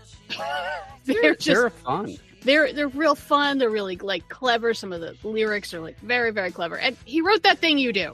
I mean, it's like one of the best movie songs ever. Come on. Yeah. I love Fountains of Wayne. According to the author of the song, the inspiration came from one of his childhood friends thanking his grandmother. Wow. Okay. I can see it, but yeah, June 9th to the 15th releases 20 years ago in 2003. We got Bear by Annie Lennox, Blackout by Dropkick Murphys, Dance with My Father by Luther Vandross, Everything Must Go, the last album by Steely Dan. What? It was 20 years ago. Self-titled by Joe Budden, and the self-titled album by Justin Guarani, and Hail to the Thief by a little band called Radiohead. I think this might be Luther's last big hit too. We have Luther for another couple of years, but this was a big. Oh my God! How many wedding dances were to Dance with My Father? Don't know. 21 Questions by 50 Cent featuring Nate Dogg. Still number one. A little bit of news to bring you to the world of 20 years ago, June 9th to the 15th. The Spirit rover is launched, beginning NASA's Mars exploration rover mission. Yay! It's different from the Mars thing we talked about last week? Yeah, completely different. Okay. This that one was orbiting. This lands on the planet, which is like 10 times harder to do. Right, okay. Drives around for about 6 years, and then it gets stuck in a sand trap in late 2009. Yeah. Well, it's hard. Mm-hmm. Yeah, but it was built to last like 3 months, and it just kept going. And we'll talk about Opportunity Landing a little bit too. And that one really keeps going. It has a really, really good documentary about him called Goodnight Oppie. Y'all should look out for. It's really, really interesting. But yeah, getting into the nitty gritty of like you send a signal and then you wait, and then a picture comes back and then you wait. And yeah, Spirit Rover just kept going, man. He's a tough little dude. And then moving on to the movies of 2003, nothing as big as Jurassic Park, but maybe for this year, Finding Nemo is a real dominant force of the box office, and it's still number one this week. I guess you'll see why as we continue forward. Not a great week for movies in the summer 20 years ago. A very disappointing movie. Luis Guzman, Mimi Rogers, Eugene Levy, Eric Christian Olsen, Derek Richardson. Dumb and Dumberer When Harold Met Lloyd. The sequel to Dumb and Dumber you wanted, although warped by Rod Serling into a prequel that you did not want. A prequel that I'll admit I didn't get around to watching this, but a prequel that seems to, because they're high school students, seems to hang a lot on the idea of special ed kids. Mm-hmm. Okay, so I threw myself on the grenade. Oh, thank you. You're welcome. There should be a statue to me. Yes. Okay. I was the biggest Dumb and Dumber fan in 1994. I guess we'll talk about it next year, maybe. And I loved it. I think it's a genius work of comedic gold. I never saw Dumb and Dumber because I heard such horrible things about it. Even in 2003, I was like, I don't want to ruin my memories of one of my favorite comedies of all time. So I've gone 20 years without watching it. And then for this, I was like, all right, just check it off. Check it off. Oh, it is not good. And, when a action movie, even when a romance movie is bad, you can kind of do interesting things with how bad it is. Bad comedies are just bad. I don't think anyone watches a bad comedy for bad movie nights because the jokes don't land, the timing's off. They do definitely skirt the line of making fun of special needs. They get around it by none of the people actually being special needs. The plot of the film is the principal is greedy. He's trying to embezzle special needs funds. So he starts a fake special needs class with Harry and Lloyd, who I guess are not technically special needs. And then they recruit a bunch of other people who just want to skip class. It's just like, come to this class. We know, well, Harry and Lloyd don't know because they're dumb, but everyone else is just going to the special needs class so they don't have to go to school, so they can just make out with their girlfriends during the class or whatever. So it's not quite making fun of actual special needs things, but they do ride like a super short bus. Like a ridiculously short bus. Somehow the interpretation in the Dumb and Dumber trilogy the interpretation became we need to give them a weird car. That's a signature thing in the series, and it technically is. Now we have 3 of them out. So dumb. Yeah, I haven't seen the new one either, just for the exact same reason. I didn't hear good things about it. It sort of makes this one look not as bad because there was I think there was just the perfect amount of juggling between this is a cartoon, but this still has heart and you care about these guys, that they're not invincible idiots. And then, I love the first Dumb and Dumber, but I've watched this once. Other than Eric Christian Olsen's impression, or is he the one who plays him? Yeah, Eric Christian Olsen playing Jim Carrey's Lloyd. It's very good, but it's not the same. It wasn't Jim Carrey. Yep. It's one of those things where Jim Carrey is the only one who could play Lloyd Christmas. He is. Well, speaking of people you revere, I'm going to default to you on this one because I hated this shit and refused to watch it again. Gladys Knight, Master P, Lolita Davidovich, David. And Keith David, just stop there. Keith David. Just stop there. Give him $800 and say, go out to dinner. Isaiah Washington, Bruce Greenwood, Lena Olin, Josh Hartnett, and Harrison Ford. Hollywood Homicide. On the toughest case of his career, Detective Joe Gavilan has been assigned a new partner. How'd you find me? I'm psychic. Really? No, not really. I'm a detective, for Pete's sake. But this is not the kind of action Casey Colvin is used to. Stella! Stella! What we got, Leon? I think it was a professional hit. Anyway, what I remember about growing up is that Harrison Ford was kind of extremely careful of the roles he took, and every Harrison Ford movie was kind of a big deal. And this was one of the first times I was like, this could have been anybody, and this movie got panned. I don't remember Harrison Ford receiving bad criticism until now. Hollywood Homicide. Yeah, it's disappointing. Like, I'm bumpy. I'm not bummed for Harrison Ford as much as I'm bummed for Ron Shelton, who this is starting to not work out for him as much, because he had some fucking bang. Like, I will never shut up about how good Bull Durham is, and I hate baseball.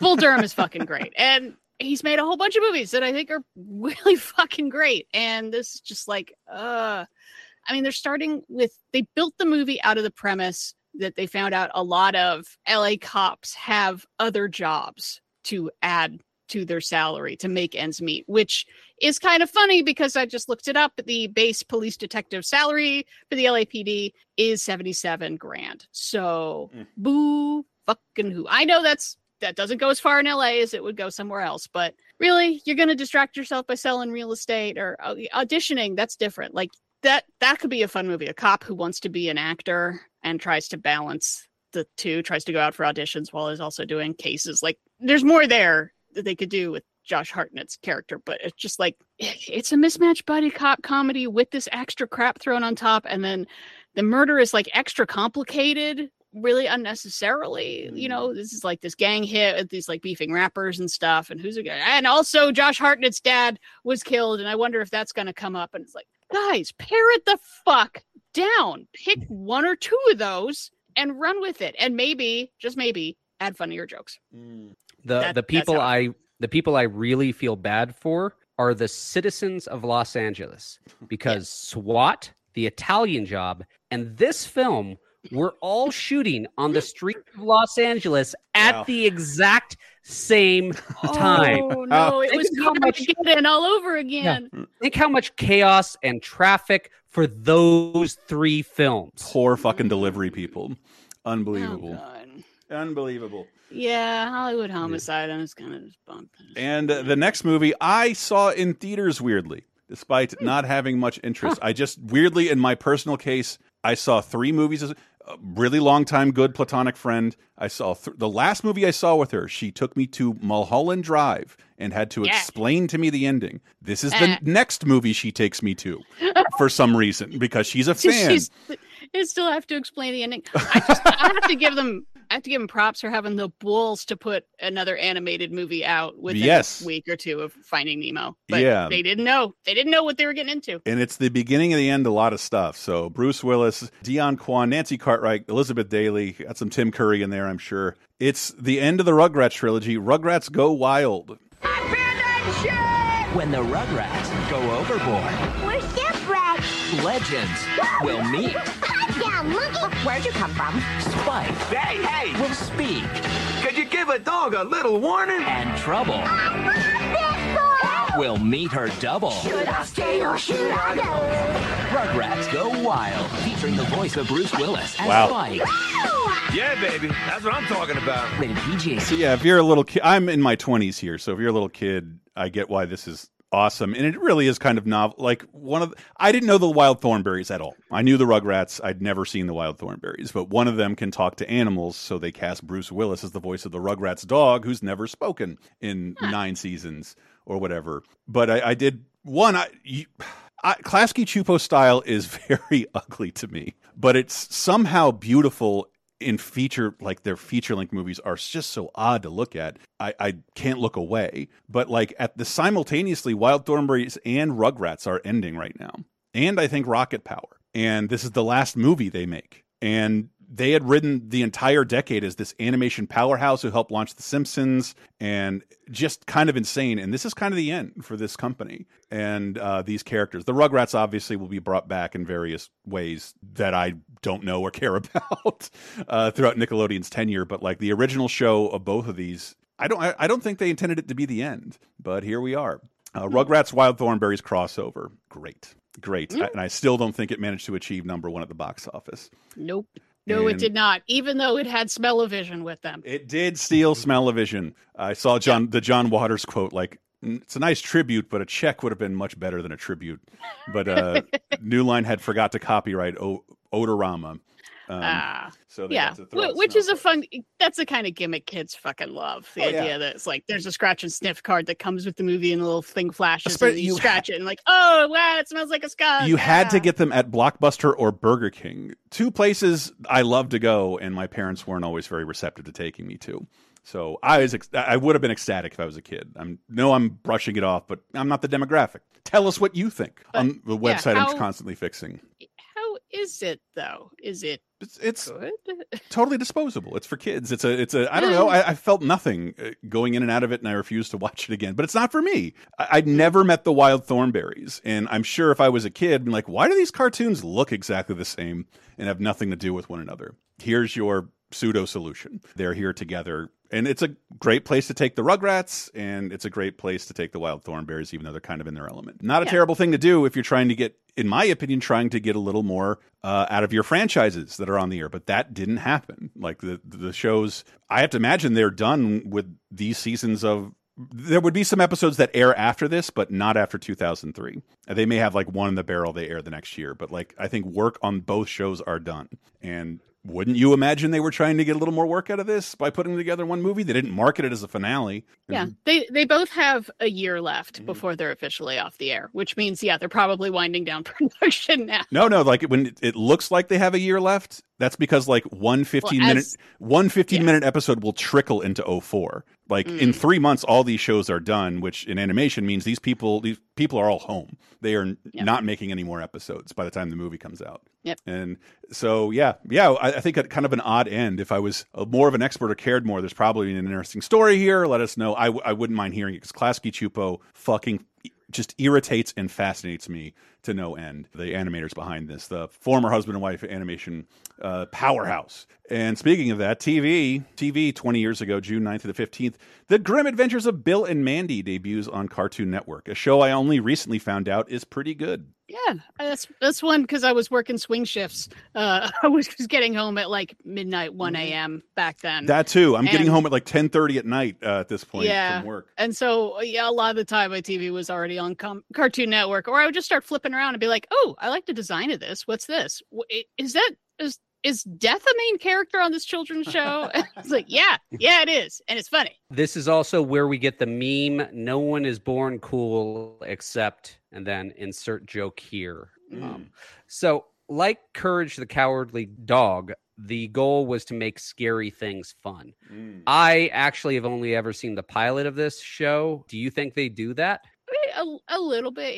It's in a Halloween sort of child-friendly kind of way, that there'll be something weird and scary or monstrous. I completely forgot, that this could anyway be scary when I was watching it. It's just a premise you accept. A tiny baby, then Right. No, I meant like, Courage the Cowardly Dog. That's not really scary. It's making scary things funny. No, but it brings in a lot of scary elements where this the ones I saw, it doesn't really have like a Monster of the Week formula. Oh, okay. And but sometimes. again, I saw some sporadic episodes thanks to dating a younger woman. There, I said it. They get the Grim Reaper to be their enforced labor person by winning a game of game against him, right? Yes. I think that's how, a direct reference to Bill and Ted's Bogus Journey and nothing else, Diana. I was wondering, did the seventh seal do that, or is there like some ancient folklore tradition? I for lack of a better word, for our generations, I think the seventh seal popularized that enough, and then Bill and Ted kind of carried that to a place where I'm aware of it. Yeah, then everybody references that, and then or everyone references Seventh Seal, or then they reference something that referenced Seventh Seal, and then it's Seven Sealception. Anyway, and then other Cartoon Network Grim Adventures of Billy and Mandy. It has a really weird, distinctive style too. Where it's like the characters are like half outlines. Like the outlines are so thick on every character, and also the Grim Reaper is Jamaican. Why not? And also in Cartoon Network news, Samurai Jack, the season for what was the final season for a very long time of Samurai Jack, gets its premiere with Samurai versus Ninja. Oh, this is so artistically brilliant. Jack is a samurai. He's dressed all in white. He's fighting a ninja dressed all in black. At the very end of the battle, Jack says, "You have been trained in the darkness. I've been trained in the light." And then in this gorgeous fight, they move from the light where Jack is invisible to the dark where he is visible, but the ninja is invisible, but he is invisible in the darkness. And it's such artistic brilliance. I mean, every episode of Samurai Jack is like a mini Kurosawa movie. It's really well done. And I hate how little I've seen of it. There's just here and there. I didn't have Cartoon Network at this point. But Genndy Tartakovsky is absolutely amazing. And it just, I think the only time in history it's revived, how many years later? Like 2017 for a fifth season. And they move it to Adult Swim. So all of a sudden, the fifth season of the show has grown with the viewers watching it and capable of pulling. And I say that as someone who I love Primal. If you have not seen it, it got another season. The no talking man and his, a dinosaur friend. They are friends, but occasionally fight over food. There's no dialogue, and it's wonderful. And it makes every time I see it, like put Samurai Jack down. I need more of this so bad. I was a huge fan when it first came out, and I had the hardest time convincing my Japanese students that it was an American TV show. Oh, really? Because, they were like, obviously, this is Japanese. What are you talking about? And I was like, showing them the guy's name. No, this is who made it. Yeah. Yes. Just show them a picture of Genndy, and you'll see the difference. Other things I didn't see, the Even Stevens movie, Shia LaBeouf and Christy Carlson Romero bringing their Disney Channel shenanigans to the big screen. No, it was on television. No, it's a TV movie, but Shia's coming off of Holes, which did really, really well. So let's do a little special event for the TV show. Why not? And then something I was watching, Futurama 300 Big Boys. I was just thinking about this the other day because I saw a hummingbird and I started laughing about it. Oh, this is such a brilliant episode. For our listeners who do not know, and please go watch it if you don't know. This is the episode where everyone gets a $300 from the government and they all decide to spend it in different ways. Bender is debating whether he should have one $300 sex bot or $301 sex bot. And Fry decides that he's going to get 100 cups of coffee. And some of those cups of coffee are whale sized. Like it's a cup that's shaped like a whale, and that's $3. And the little mini espressos are $3. But he keeps drinking coffee throughout the episode. And back in the days when I used to be addicted to caffeine, there were definitely days when I would go into Starbucks, and if it was an option, I would say whale sized coffee, please. But he pounds them, and then there's a counter. And every time he drinks one, the counter goes up. And then at the very end of the episode, there's a fire, and he's must drink coffee during the fire. And then once it hits 100, this happens.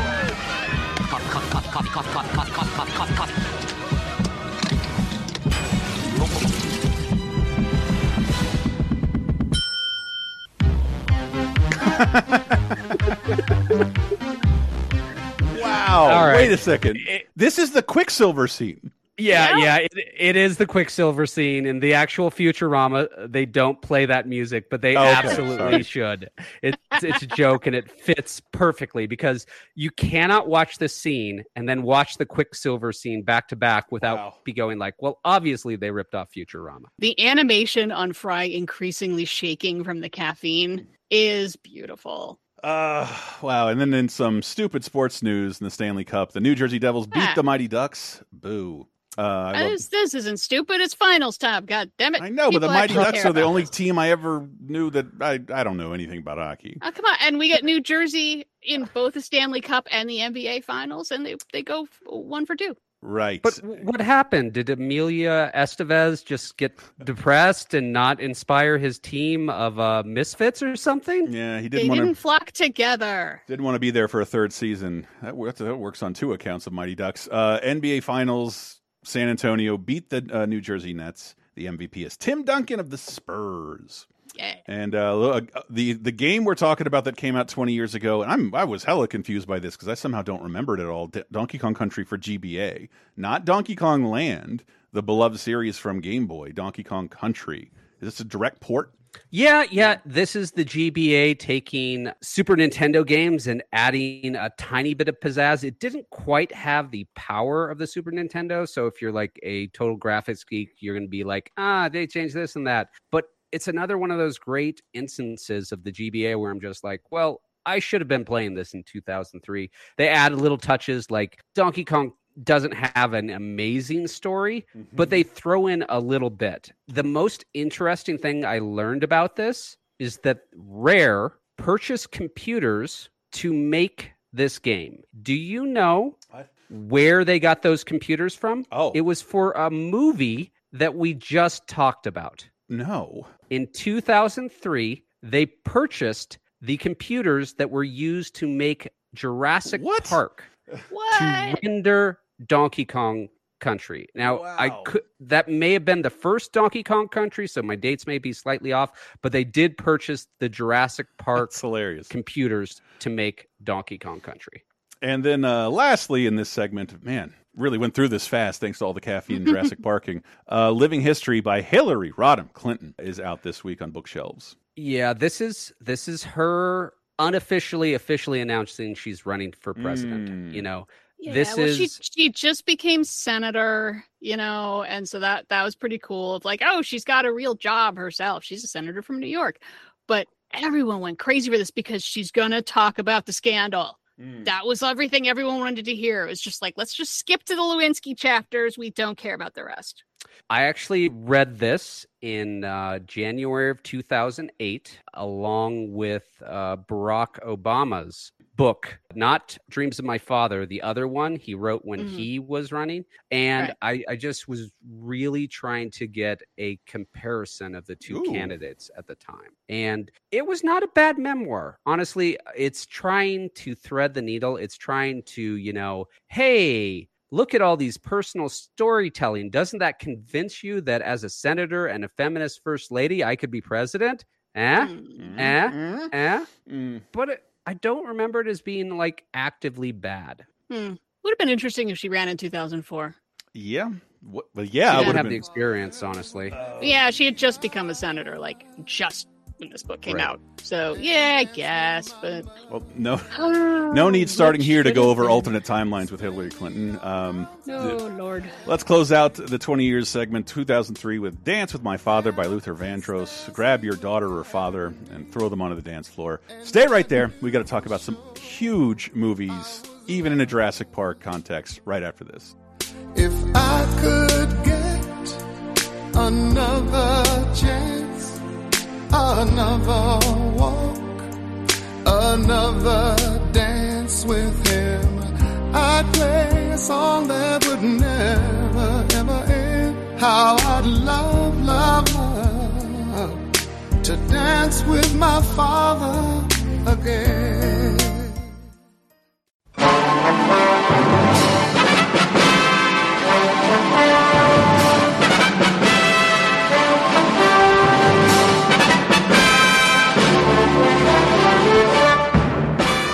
Hello, Mr. and Mrs. Internet and all the ships at sea. It's time for Diana's Classic Corner. We go even further back in time this week to see if there's anything worth a watching. And for the week of June 9th through 15th, we got 2 movies hitting 50 that are, well, one is a really strong recommend, and one is more of a recommend for the entire series, because this week in 1973, we saw the release of Battle for the Planet of the Apes, the 5th and final of the original Planet of the Apes series. Man, did they put these out fast. That's 5 and 6 years. I think that's just crazy. No, 5 and 5. Yeah, I think the first one's 68. 68. Yeah, so I'm just going to let Chris come in on this, because this is the one that I have not seen, because I have not heard good things. So yeah, the Planet of the Apes series was always a huge success. They wanted to end it after each one, but they made a ton of money. But the approach to sequels was to have their budgets with every single movie, and that really shows here. What began as a special effects tour de force kind of became like a really dark episode of more Twilight Zone-y than the Rod Serling original script. And what I appreciate about them is everyone is about a different thing. Like Charlton Heston stumbles upon a Planet of the Apes, figures out it's Earth. The next movie is, hey, there's people underground worshiping a bomb left over from the remnants of society. The world explodes. Then the apes are warped into the present of 1971, and apes have to deal with society. How do humans deal with simian species that might be a smarter? Not well. Baby gets shot in the face at the end of that movie, and then... I was going to say, does this one have an ending that sets up more, or does it have a downer ending by blowing up the world or shooting a baby? It introduces Ricardo Montalban, who is great in the 4th movie, probably the best Planet of the Apes sequel. What is it? No, it's not Escape. Conquest. It's the big war, and the one with the most current societal overtones, that all dogs and cats have died, and ape replaced them as pets, and then eventually as slaves. And Caesar comes around and leads a revolt against humans. And then the 5th movie sees the apes living amongst humans in tacit agreement, kind of. The gorilla general thinks, fuck these humans. They're just going to do it again. We can't live amongst these people. We got to start a war. And they do. But since the budget is so low, there's like 4 people in every army, and the same school buses dressed up in different ways to drive behind each army in different shots. It's a depressingly low scale, a bad way for the movies to go out, but it's got what good sci-fi should have. It is saying something, a lot of uncomfortable things that most movies wouldn't bother with in the guise of a pulpy Saturday matinee sci-fi movie. And it ends with an ape crying blood statue of an ape. Yeah, the lawgiver. These are the most downer endings, man. If you get to the 4th one, if you go in order and get to the 4th one, there's no way you can't watch this, but you can see why people in 73 were disappointed by the scale of it. But it's still, nonetheless, a worthy entry to the series. All right, well, speaking of people being dead, but in a much more fun way, also coming out this week in 1973, so turning 50 years old, is a movie that I heard about.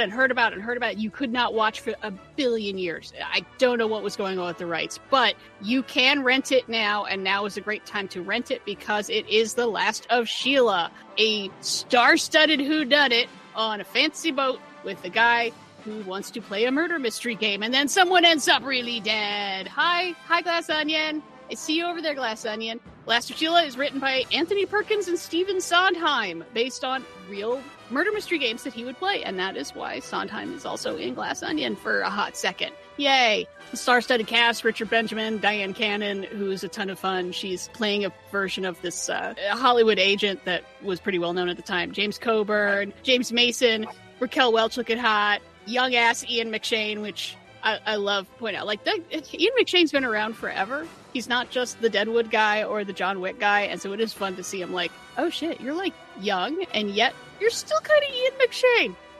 Just not quite so craggy yet. Cool. But yeah, Last of Sheila is a really fun murder mystery kind of movie with just goofy twists and turns the whole way. A couple of them I saw coming. I felt proud of myself, and a bunch more I was like, whoa, you got me? All right, you got me. So yeah, Last of Sheila, finally available to rent widely. Check it out. And that's it for this week. Stay classic.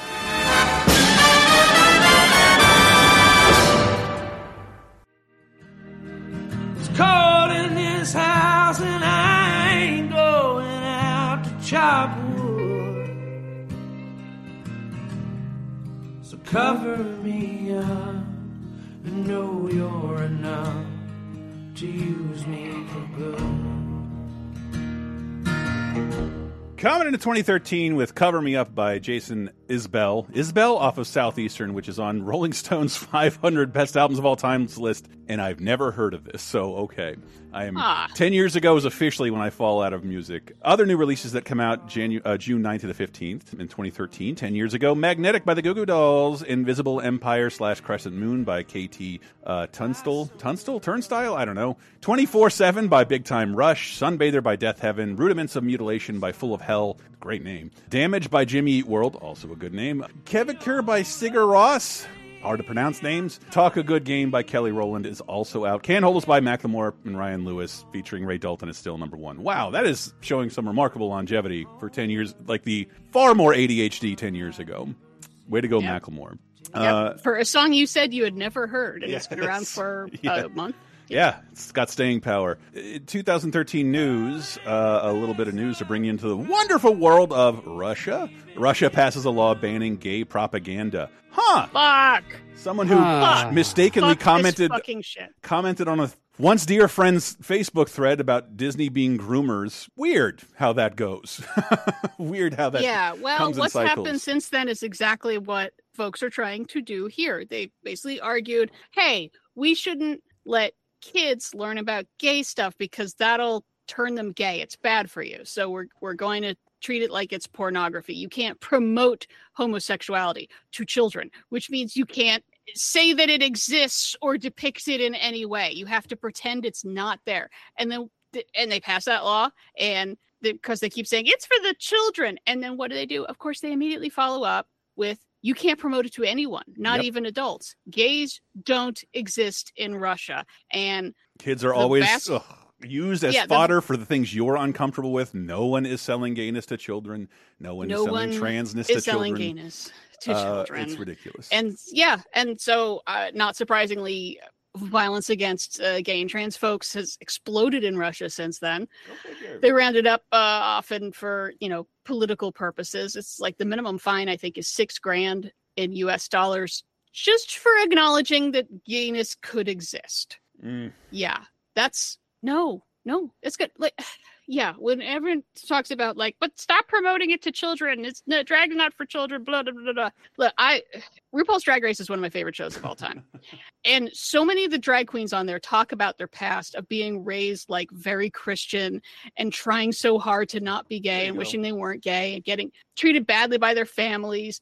And those guys have the gayest jobs in the world, and they weren't taught about homosexuality as children. Exactly. So you're not going to prevent gay people by banning gay propaganda. All right. You're not. All right. And then moving on to the movies of 2013, 10 years ago, June 9th to the 15th. Oh my God, I can't believe to tell you about my experience with one of these. But first up, we have Tokyo Family, remake of Ozu's Tokyo Story. Why? Help? Okay. All right. No, JR, he texted me and said he was adding this. I had not heard that there was a remake of Tokyo Story because it's like remaking Citizen Kane. Tokyo Story is one of the greatest films of all time, period. 100% agreed. It's not bad as a film, Diana. It's not. Hey. I know it's not. It's not the greatest film of all time because Tokyo Story already is in that discussion. And a remake of it is not going to be as good. I'm sorry. It's not. Nope. This is exactly how I felt about the Jungle Book remake, by the way. I hate that this is fine. The original's fine. I'm fine with this. Just don't do this every year. And then they did. Yeah. For our listeners who are not familiar with him, Ozu is one of the best directors in the world. I highly, highly encourage you to watch the original Tokyo Story. It's an incredible moving drama about life because that's what Ozu does. Ozu pictures the quiet moments in life. He's a master class in directing things he never experienced, okay? He made great movies about family, life, going to university, working in a factory, things that he never experienced. He wasn't a family man. He didn't have a family, but he captured family drama in a way that transcends his space and time. He's a very specific director. He's very, very Japanese, and he's very much a Japanese director operating in World War II and the post-war reconstruction of Japan. That is where his films take place. It's a very specific time period.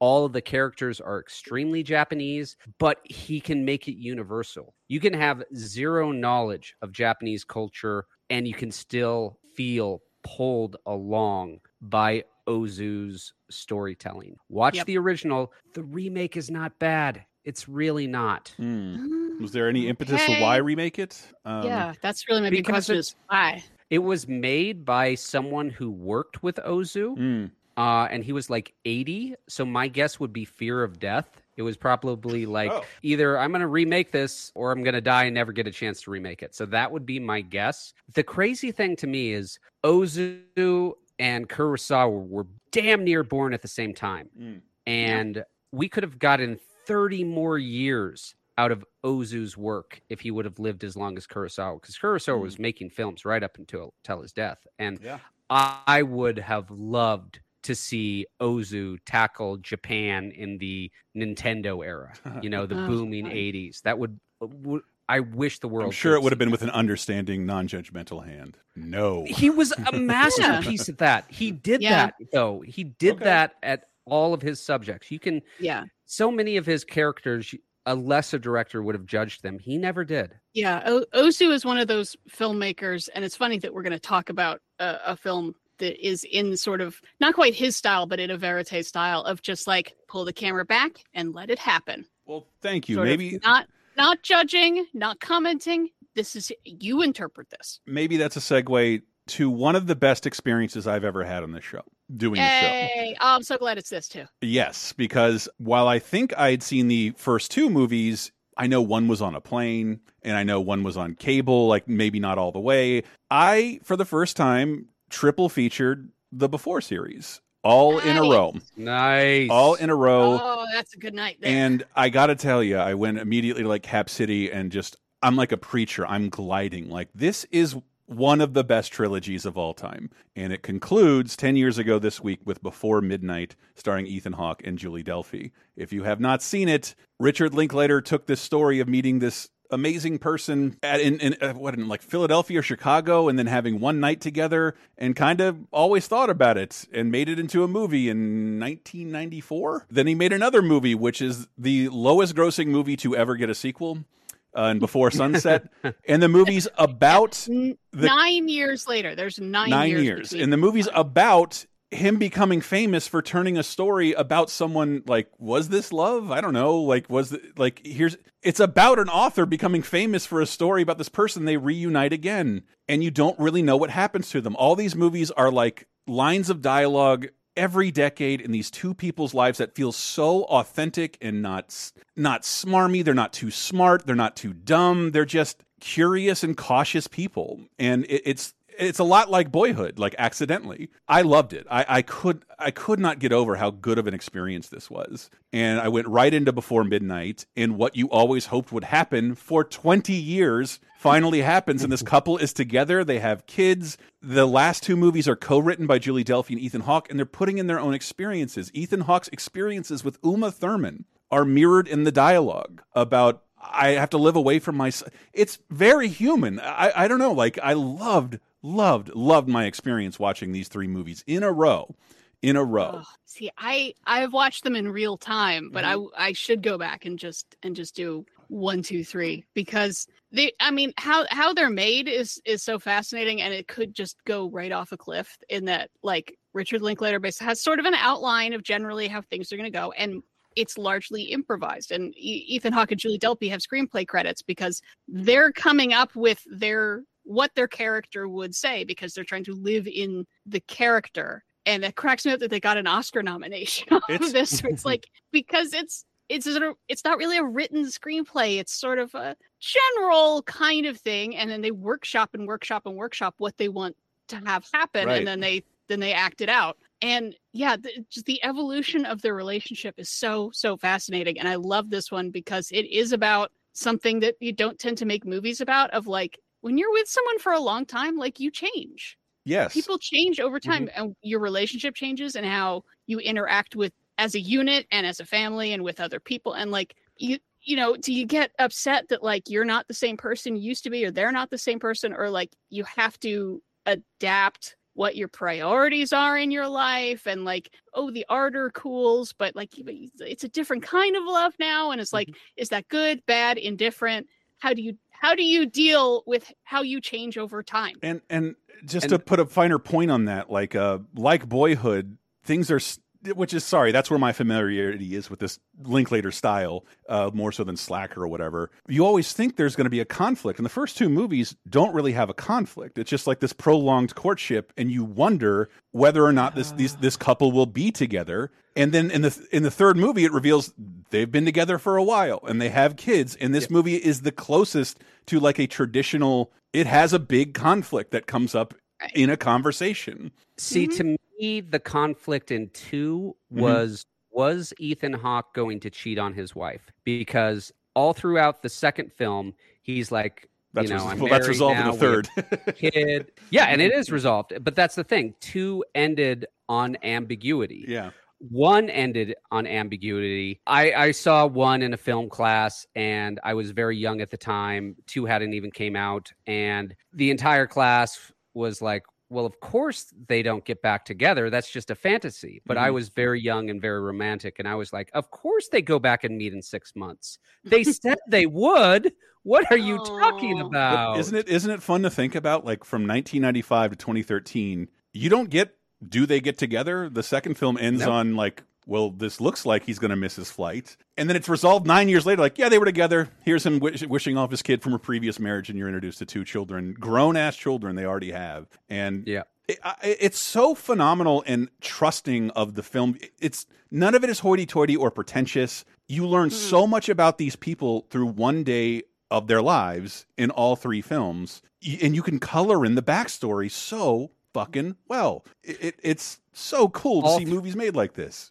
All 3 films are an examination of dialogue as plot. Yeah. So frequently in movies, dialogue, and then we get the plot. And this movie, it's all dialogue. There is nothing but dialogue, but that moves the plot along so effortlessly. It makes us understand these characters so well. And to me, I agree that I think this is the most conflict-ridden of all the 3, because to me, this is a conversation where their marriage is on a knife's edge. Right.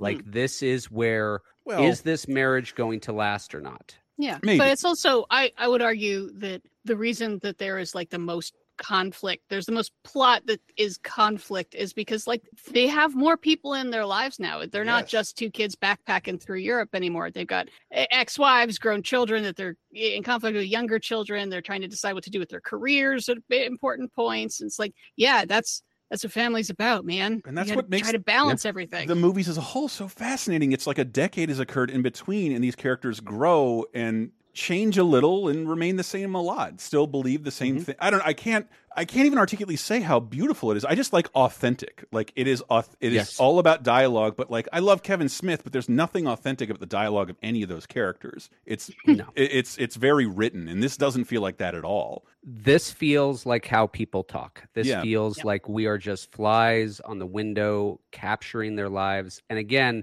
I just think it's a fantastic examination of a couple struggling. I actually did have a conversation similar to this. It was about 7 years ago. Both me and my wife were in a bad place, and we were walking down a beach. And as that conversation was happening, I could feel it. It was a sense of this conversation can go a couple of ways. Right. And one of those ways could end in no more marriage. And it was remarkably captured well in this film. I'm happily married 7 years later, so that conversation went fine. But I admire the guts of the filmmakers to take their characters to a position like that. Right.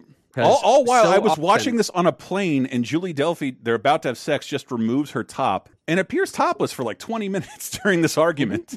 And it's like the only time she does a nude scene in any of the movies. And I'm like, I got uncomfortable and turned the movie off on the plane and never got back to it.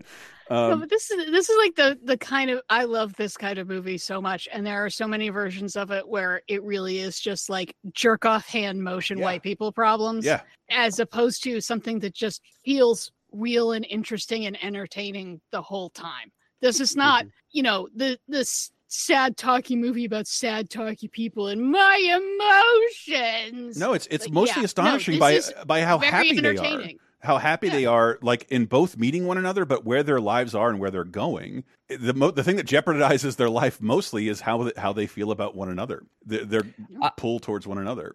I feel very comfortable in saying this is the best romance trilogy of all time. Yeah. Oh, I walked away from this. I can't think of many others. Me neither.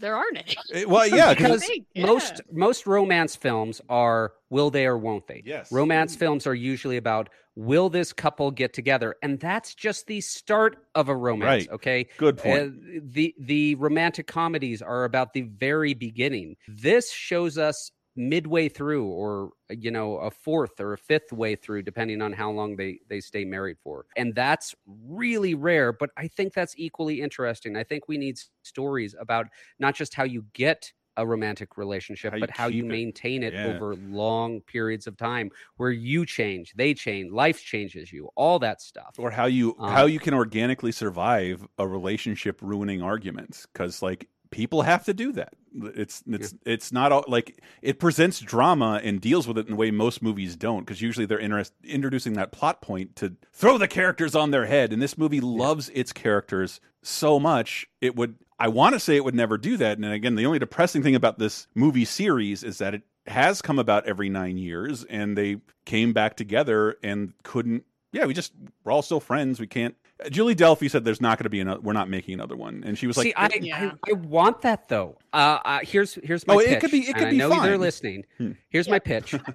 Your kids move away. Okay. So suddenly you're no longer just a married couple with children. Mm-hmm. You're now back to being married without children. That's another huge life change. And that's something married couples with kids have sometimes trouble adjusting. I think that's another phase of life that I would love to see these characters I saw explore. most of my friends' parents get divorced when I was like 8, and then after we were 18. Like that period in between, you're going to be together for a while, but after you move out, holy shit, then we can reevaluate. But I'm just saying, she like had to clarify, like, no, I don't mean I don't love these people. We didn't meet about it. It's just like, usually we have an interesting place to take these people and we all agree on it. And this time we didn't get there. And it's not that we didn't consider it, but it missed its 9-year window.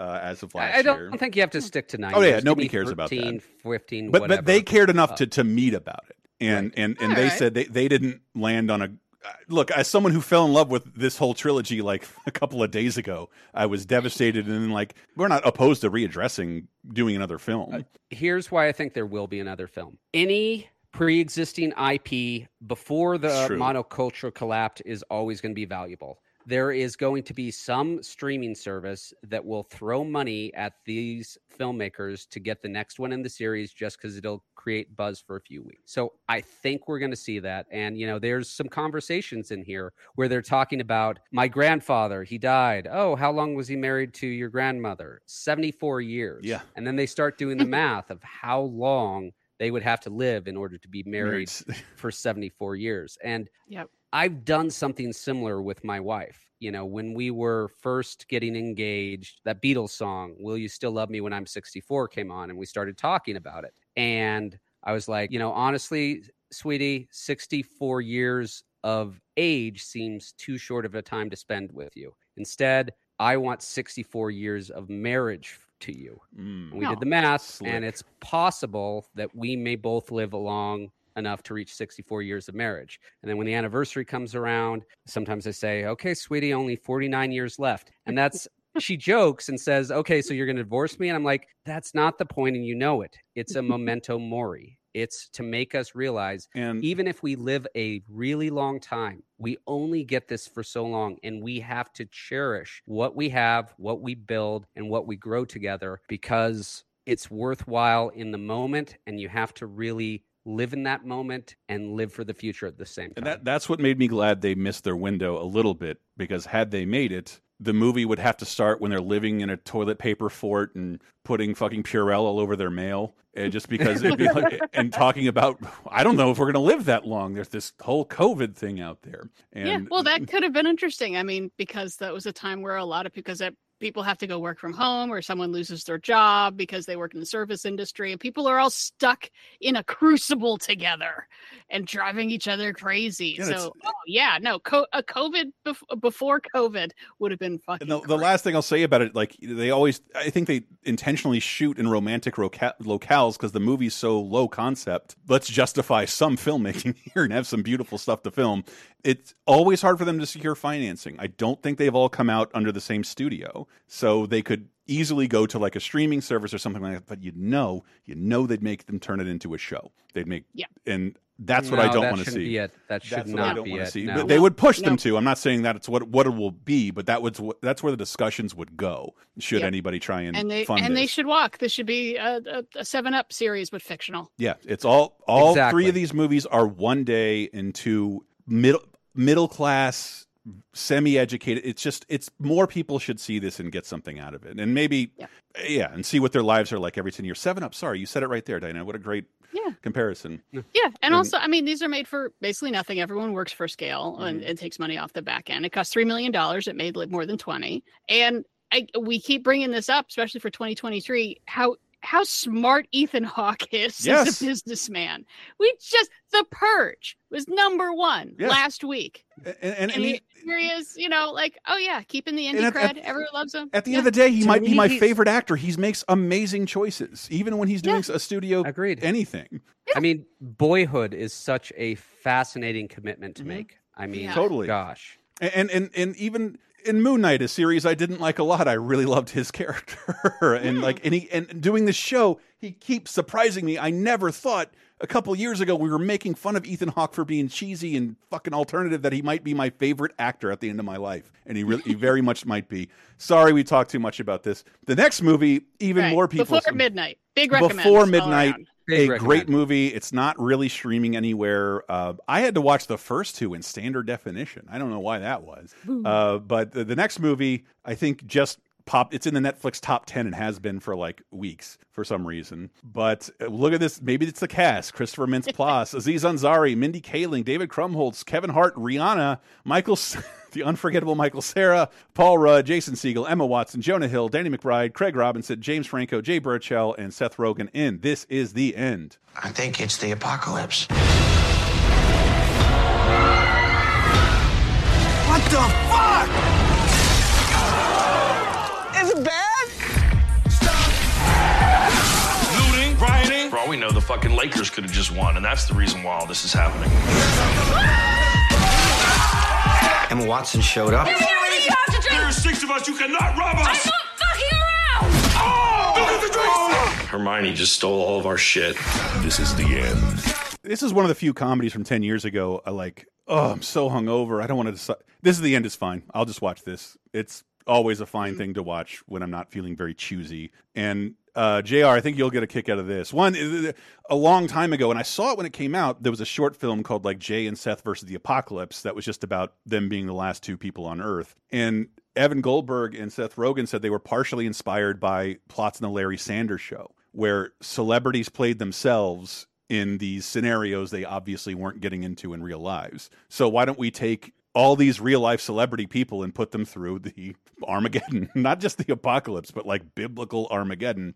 And that's what I loved about it. Yeah. I mean, we've seen the end of the world so many times, but this is like, no, the Christian God is the one true religion and it's ending according to the Bible. Deal with it, Hollywood. Yeah. I mean, it's and that like it would be different. I wish they would make more of these, at least one more, some other kind. I love it. Them playing themselves. There's some stuff there. Like, I don't know all this. I don't know about James Franco's art collection, but the movie makes constant jokes about it and whether or not he's gay. I don't even know if you have James Franco in one of these anymore. I forget what his status is in the community. A little bit shaky. And also, there was some complaints from Emma Watson on the set. It's like, the reason she kicks the shit out of them is because they're talking about sexually assaulting her. They're talking about, it's almost cute. They're talking about I don't want her to think we're interested in sexually assaulting her. Right. But she only picks up on the big nouns. And yeah. And she said that, I mean, obviously they're going to do a lot of improv and riffing on the set, and that some of that made her uncomfortable. No, they apologized. It wasn't that. There was apparently a different ending that involved a lot of cannibalism. And because she walked off the set, they changed the ending involving Channing Tatum being chained to Danny McBride as his slave. And she's like, Seth Rogen was like, it was fucked up. We should have done that. But it did make the movie ending better. And we're still friends. It's not like she's mad at us. But yeah, she was upset with the content. And we didn't. That's our fault. That's totally our fault. Yeah, that's true. I mean, it's not like there's a lot of women around. No. So you should try to maybe keep them happy. Well, it's a raunchy comedy. They're going for the gross out humor. And I think they succeed. I mean, this is a movie where Satan's cock is on full display about the size of a bus. You know, it's still funny that they're referring to Jonah Hill like, you're an Oscar-nominated actor, Jonah. And he still has the worst things Jonah Hill himself could ever suffer on camera done to him after implying he gets Rosemary's Babied. Yes. But this is hilarious. This is a huge recommend for Great me. movie. I watched it in 2013 with my wife. She will go to anything Seth Rogen is in, just loves the guy, loves his humor. And I laughed my ass off. She laughed her ass off. I only watched about the first half hour of it, rewatched for this show, but I was still laughing. Yeah, very It fun. still seemed to be holding up. And again, I love these guys are all clearly friends and like working off one another. Yeah. And there are a bunch. I like that they're sort of playing off of what we assume they are like in real life because they've made so many movies together, you know, and there's the raunchy from, you know, Superbad all the way back to Freaks and Geeks, Pineapple Apple Express, all the Judd Apatow stuff. And so like they're playing into what we assume. No, I read apparently into the personas, which is pretty fun. Jay Baruchel and his discomfort around Jonah Hill was real. Like all my friends are friends with this guy, but we're not clicking for some reason, and it's very awkward. It's in the movie. It's neat. It's neat to do that. He's like, we're pretty cool now, but like, yeah, we just didn't click for a couple years, and that happens sometimes. And some of those people come out, disappear, or become your best friend. Anyway, sorry, I'm not going to bring a before midnight lens to this because we have a much bigger movie to unfortunately talk about. Russell Crowe, Lawrence Fishburne, Kevin Costner, Michael Shannon, Amy Adams, Henry Cavill. It's the #1 at the box office. It's Man of Steel. Why did you send me here? You will give the people of Earth an ideal to strive towards. They will stumble. They will fall. But you will help them. You will guide them. You will give them hope. That's what this symbol means. Hope. With a PG-13. All right, so can I just say off the bat that I had to go with a Red Band trailer for This Is the End, and even that didn't have a lot of talking. Man of Steel was practically impossible to find something for radio. Both of these are very effects and visual movies, and one costs 5 times as much as the other one. It's true, and it's also weird remembering that 10 years ago, this is the start of the horribly titled, unofficially DCEU. It is the start of DC, like, we're going to do the Marvel thing. And they start with Superman. Which is smart. Very smart. And I tried to sit down and watch this with the same expectations I took into rewatching Into Darkness. There was a lot of baggage I had with who's making this and how it's being adapted back then that I just don't have anymore. This universe is ending, period. None of these people are coming back, except in probably The Flash, and which I haven't seen yet. But this is over. Is it out? It's like soon. It's been done for years, and a lot of people have seen it, and spoilers are out there. Shit, Michael Shannon is in that trailer, so yeah. I tried to look at it like that, and it's interesting to go back and see that, like, Christopher Nolan, it's the only one that Christopher Nolan was involved with off the Dark Knight trilogy, and it structurally is like Batman Begins because David Goyer is doing it's told non-linearly, and I think that's always going to be a problem people run into when adapting Superman stories. Do you really have to tell all the alien stuff too? And also with my Wrath of Khan, like, you're going to bring back Zod. We all know this. How is this going to go? Why jump right to this? Maybe tell a different Superman story. But Superman stories, let me say, as a fairly avid comic book reader, Superman stories are hard. Superman is the most powerful being in the universe. And not to sound pretentious about it, but like the stuff that's special is what Superman doesn't do because he can do anything. If only there'd been about 5,000 stories written about him you could pull from, many of which people have considered interesting over that time period. But most of those, JR, move against type. are not necessarily what Superman would do, but what he doesn't do, or how he talks to people. He like the guy with the best strength in the universe can cauterize wounds with his eyes. How he talks people off of a building, or everything in All-Star Superman, which is exciting to see James Gunn reading and tweeting about, but that's all like little stories you wouldn't expect to hear about Superman. Well, the Warner Movies executives were so sure that they had a Marvel killer on their hands with Man of Steel. They were 100%, we're going to go the grim dark route. We're going to do all these things. And I don't feel this is as one of the better DCEU films, but it's still a B on its best day. I don't think this is as grim dark as they would get. But the color approach is, and like the score is, it really is. Like Zack Snyder was the perfect director for The Watchmen. He was not the perfect director for DC's bright and colorful and funny characters. And I still had that feeling. The DC executives thought he was, and that's the fundamental problem with the DCEU. I think so. They do not understand their characters. Yes. Okay, Marvel understood what made Marvel good. You know, they understood the appeal of these characters. They really had people who were like, well, they could talk to the creator. Okay, one of the creators. They could talk to Stan Lee. They could have, hey, Stan Lee. No one could talk to the creators of Superman, The Flash, Batman. They couldn't do that. That was a dead medium. I also think, for better or for worse, Marvel is a system that finds directors who are good for the project. Whether they became that under Disney, but in 2013.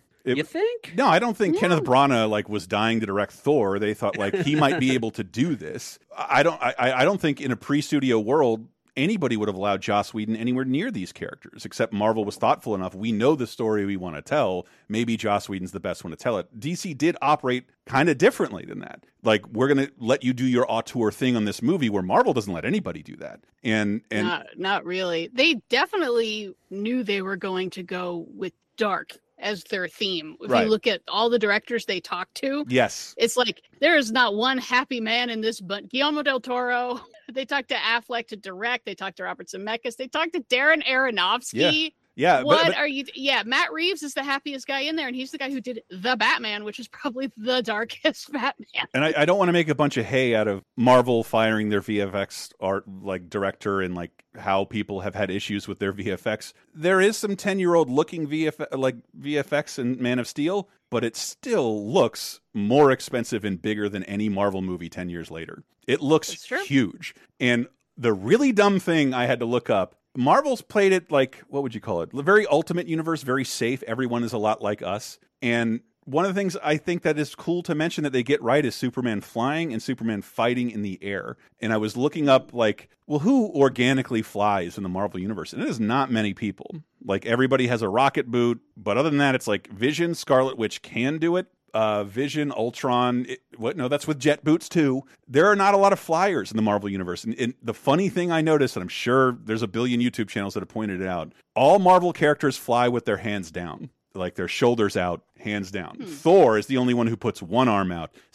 Nobody flies like Superman in the Marvel universe. Nobody. Captain Marvel flies with their arms down. It's true, except for that one shot at the. Seeing these movies is what I'm saying. But I don't hate Man of Steel. As I said, I think it's one of the better DCEU films. I think most of their later films are cultural vandalism. Yeah, I would call Batman versus Superman awful. It's not. It's the worst. Drawing a mustache on the Mona Lisa, but in pop cultural terms, yeah, it is. So I don't care how good Zack Snyder's Justice League cut is, because his Batman versus Superman is fucking terrible. Yeah. This movie, let's stick with this movie. This movie frustrates me to no end, because there's a lot of elements in it I think are really interesting and really good. Obviously, he's a Jesus figure. We get that. That's fine. But they really lean into the alienness.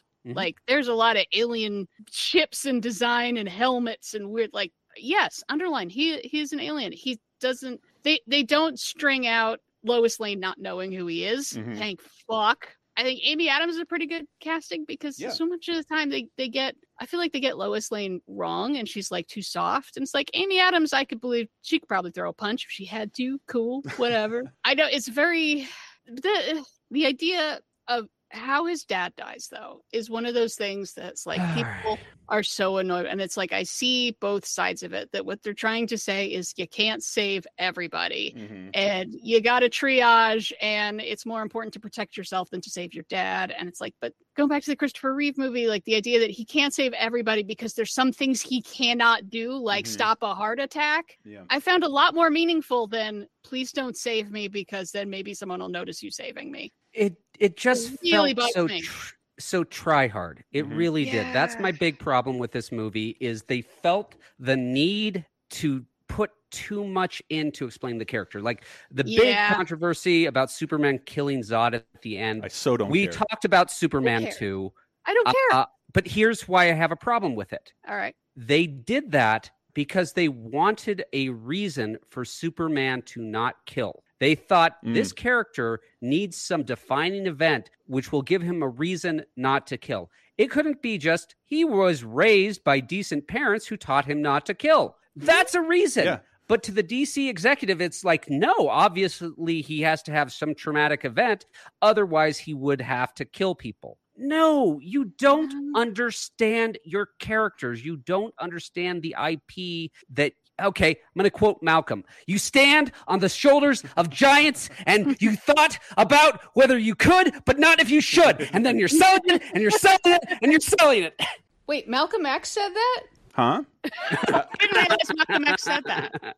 Because ultimately, Superman does kill people in comics and the movies all the time. Yeah, we talked about it in 2. He killed a lot of people in 2. Yep. It's the way they did it. It was too try hard. It's like, I'm in a situation. The only thing you can do is kill me. I'm literally telling you that the only thing you can do is kill me. I still I didn't like it at the time, but now it's like it's one of the only interesting things about this, because it's spent like there was a couple moments, and obviously I'm doing other stuff. At one point, I'm editing podcasts and rewatching some of this on an iPad, and I turn and like, what fucking movie am I watching? Like, none of this looks like what should be a Superman at all. I thought Krypton was the best Krypton I have seen before or since. I guess. I kind of want... It was a pretty good Krypton, and I like the idea of that Zod is a space Nazi. It works for me that he's a space eugenicist, and he's like, okay, well, Krypton's gone, so I'm going to build a new Krypton. I still want DC humans are ants, and fuck them. To take a very, very slow walk back from Krypton, because even reading scripts that have never been produced, like there's too much fucking Krypton in all of this,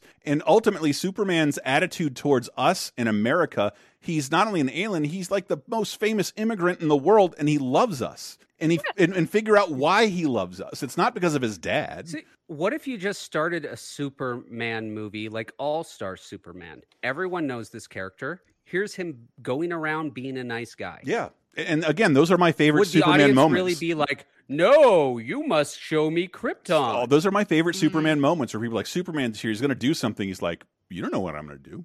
You don't know why I do things or what motivates me.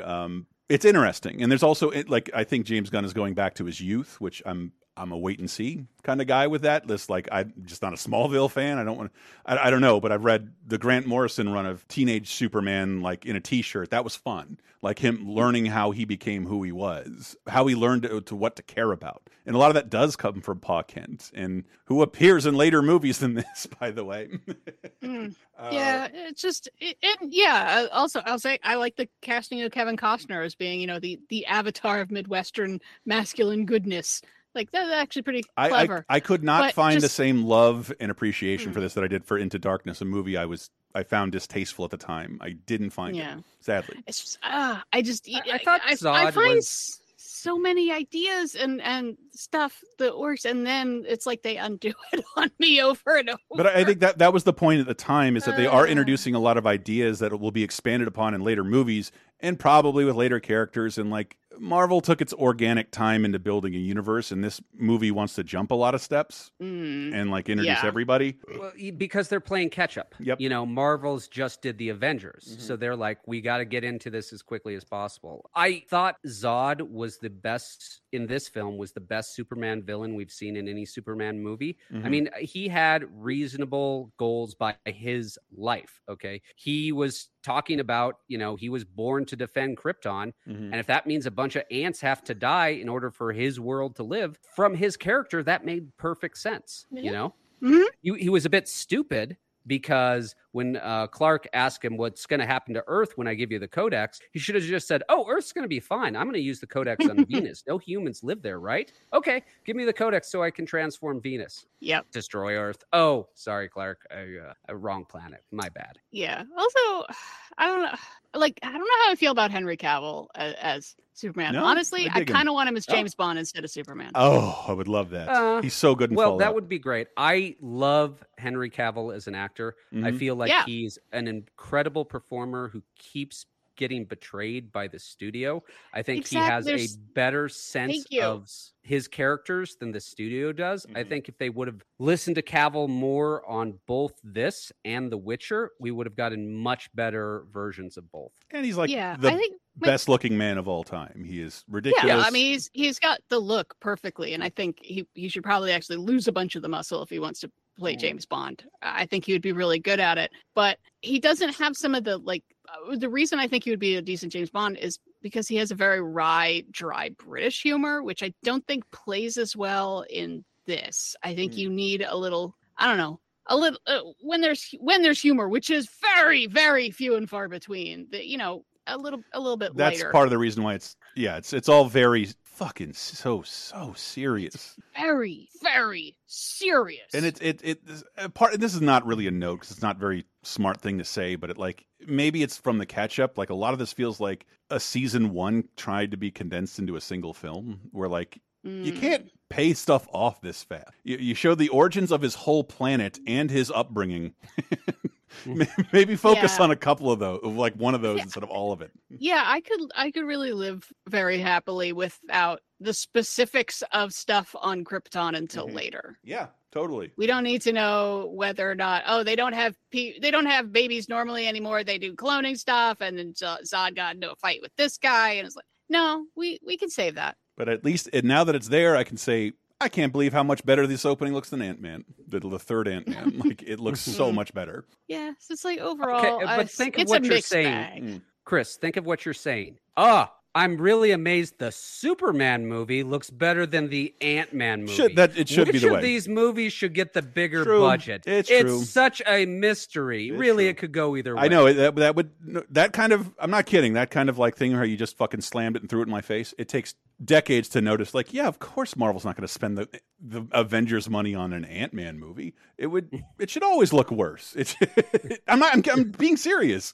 Like, put fewer resources. Everybody, if they are accepting this premise already, they don't need life-shattering effects. Where Superman kind of does, but I'm positive the color red existed on Krypton and on the Earth.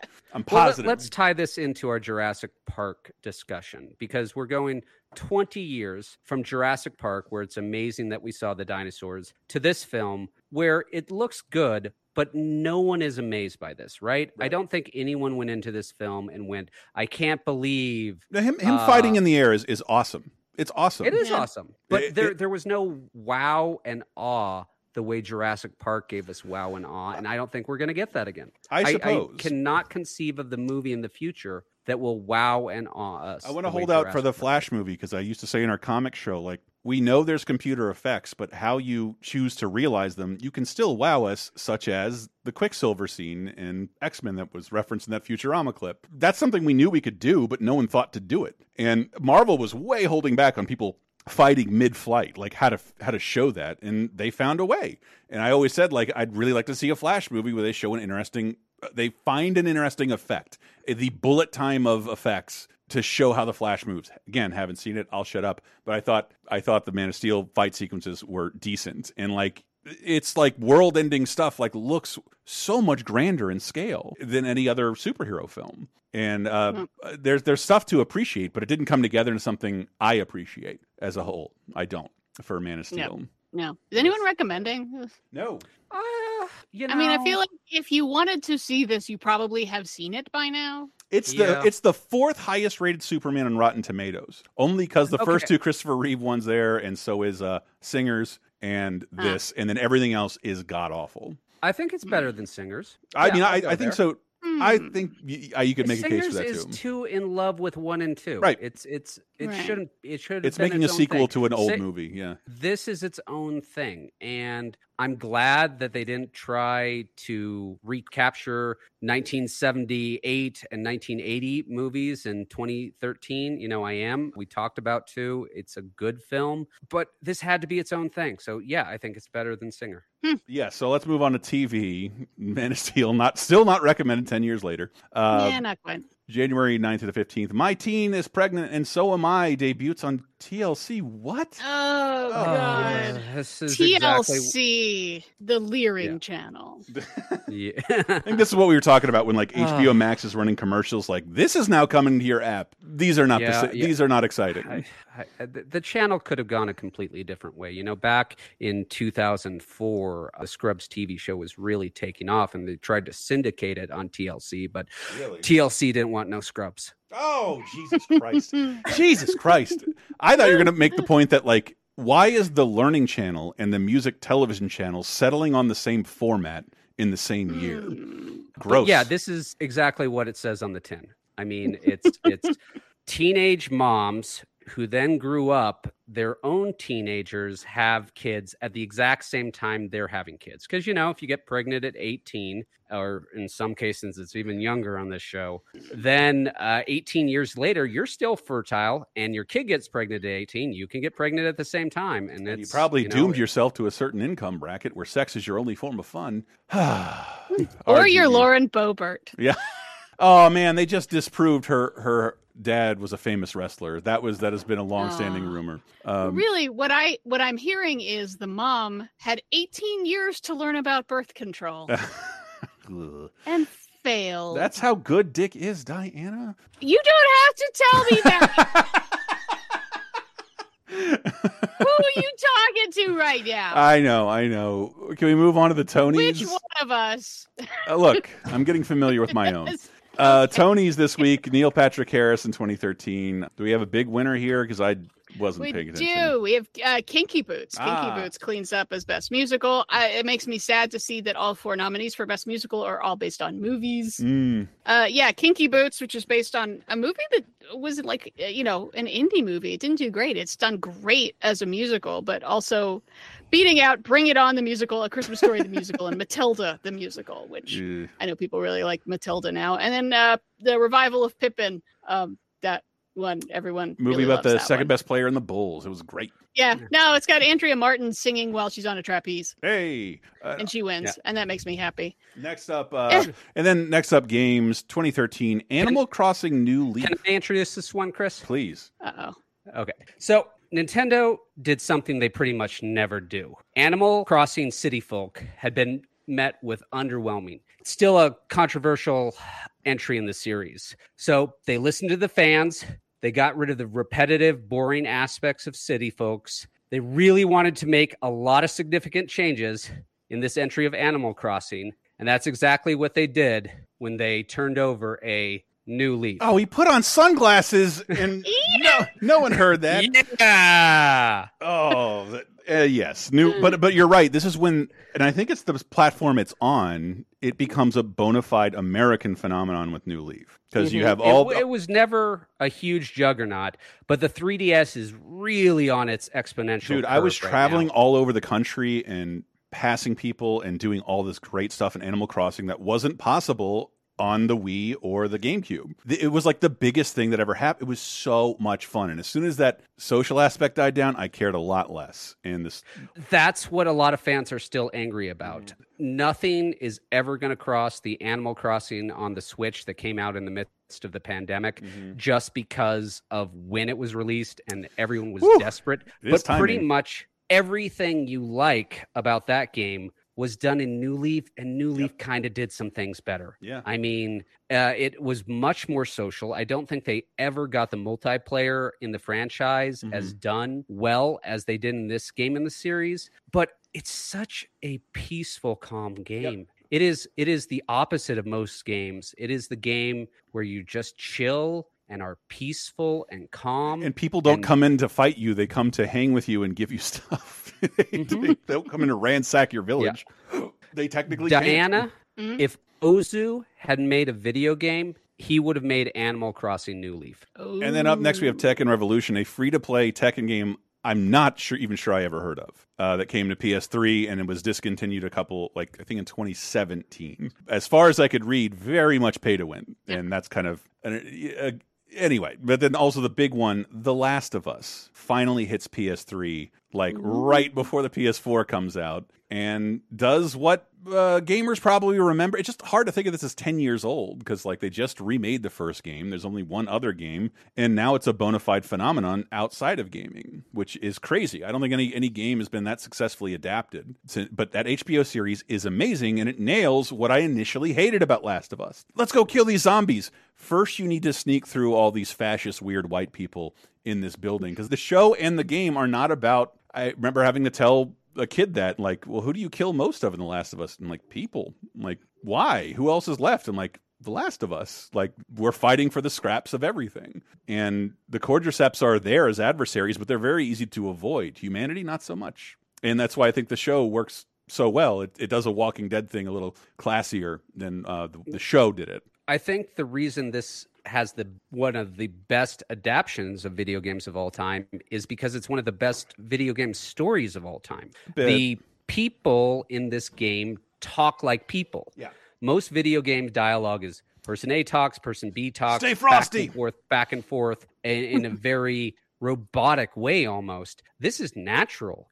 People talk over each other, people miscommunicate, people aren't paying attention. It's filled with so many lovely touches. Having Ellie be born after the apocalypse, so the pre-destroyed world is like a dream to her, and she has so many questions about it, is some of the best parts of exploring this world, and it's a perfect mechanism to do that. Yeah, and it'll hit PS4 in about a year. Dang. And that's the one I played. And then, all we have left to do is tell you who died and who lived during this. Patreon.com/LaserTime. Bunch of extra shows over there. Listen to Video Game Apocalypse this week. We're talking about the weirdest Street Fighter characters ever made, in addition to some new releases and some news. Make us your new favorite video game. If you love 8-hour podcasts, you'll love Video Game Apocalypse.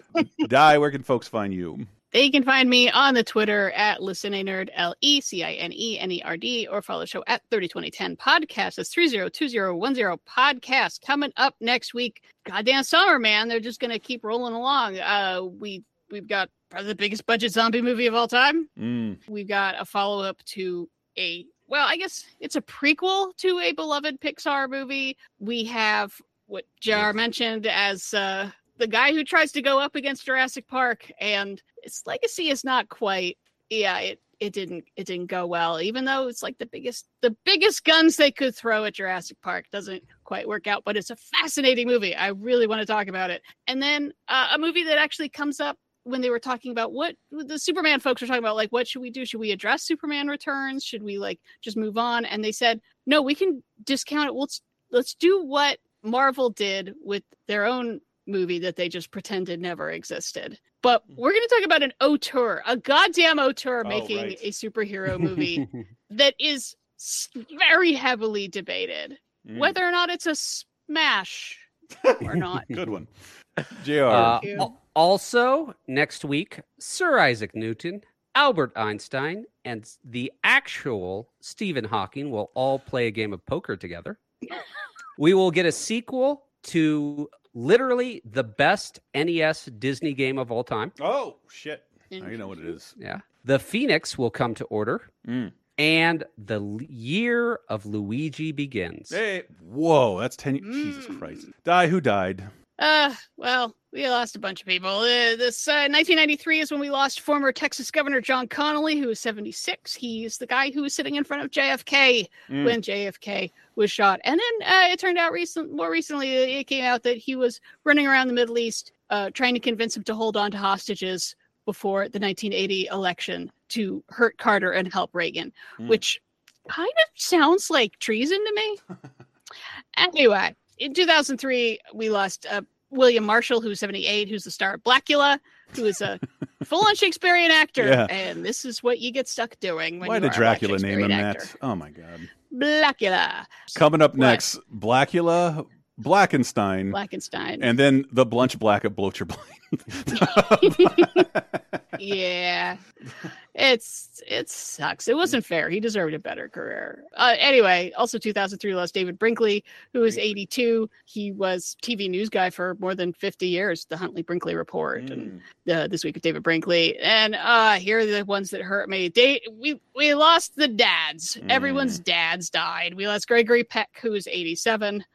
Obviously, people most remember him from To Kill a Mockingbird because it's like the best casting and best performance like ever. Godzilla, baby. Godzilla. You're thinking Raymond Burr. I am thinking of Raymond Burr because they both played they TV. Look nothing alike. I know, no, they both played about? TV cops or some shit for a long time.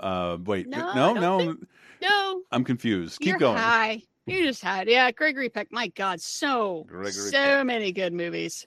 Mystery Science Theater, Space Invaders. Yeah, right. Whatever the fuck that was called. Marooned.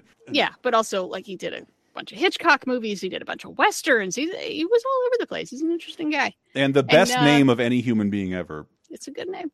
Yep. And also he was No, really the next was like one. Hollywood's dad. Yeah, he was like Hollywood's dad, where he really was just like when something goes wrong, he's like, damn it, you made Snow White sing at the Oscars and that was embarrassing. And everyone apologizes. Sorry. And then yes, he was older than 87. A guy who was old like his entire life. I've seen him in movies from the 40s. I can vouch for it. Hume Cronin finally passed away. He was 91. He's best known for co-starring with his wife Jessica Tandy and stuff like Batteries Not Included, stuff like that. Another guy who's in Hitchcock movies. He's in Lifeboat. He's really fun. Another Batteries Not Included, an amazing story from Twilight Zone director Steven Spielberg turned into a film. Patreon.com/LaserTime. Listen to us talk about it. But with those out of the way, JR, what do we got? We got the birthday quiz. Oh, birthday is a doodly-doo, a ding-dong, goodly-doodly, ding-dong-doo. Turning 60.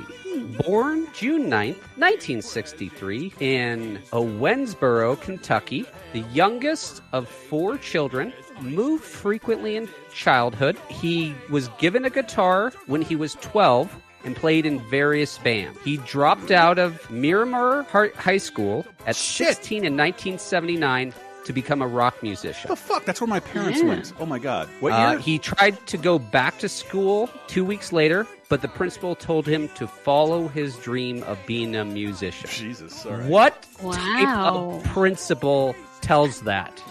Like one who doesn't want to fill out paperwork. Either he's a terrible student or a great musician. Maybe he saw it. Yeah. Okay. He went to the band The Kids, which then became Six Gun Method, and he had to do a job as a telemarketer during this time period.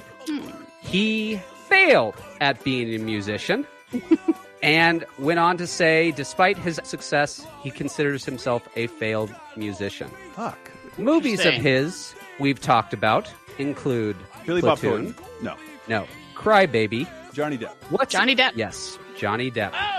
Wow. Benny and June, Fear and Loathing in Las Vegas, Edward Scissorhands, Sleepy Hollow, and coming soon, What's Eating Gilbert Grape, and Captain Jack Sparrow. Oh. Yeah, Johnny Depp was one of my top favorite actors, and I feel the need to not say anything at all right now. And that concludes our show. Patreon.com/LaserTime. Hope you enjoyed it. Give Brett Elston a thank you for joining us. Consider becoming a patron. Bunch of extra shows. We're going to close out with Flaming Lips. She Don't Use Jelly, which you've definitely heard because their album is out 20 years ago. 30 years 30 ago. years ago. That's when the Flaming Lips got really popular in the early 2000s with like Yoshimi versus the Big Robots. I forgot that they were the same Flaming Lips. Oh, that's right. Yeah. Put out She Don't Use Jelly because they've been around that long. Yeah. I fell in love with them with the Race for the Prize. What a great video. All right. We'll close out the Flaming Lips. Thank you so much for listening. Patreon.com/LaserTime. We'll see you next week. Thinks a ghost. She'll make you breakfast. She'll make you toast. But she don't use butter. And she don't use cheese. She don't use jelly.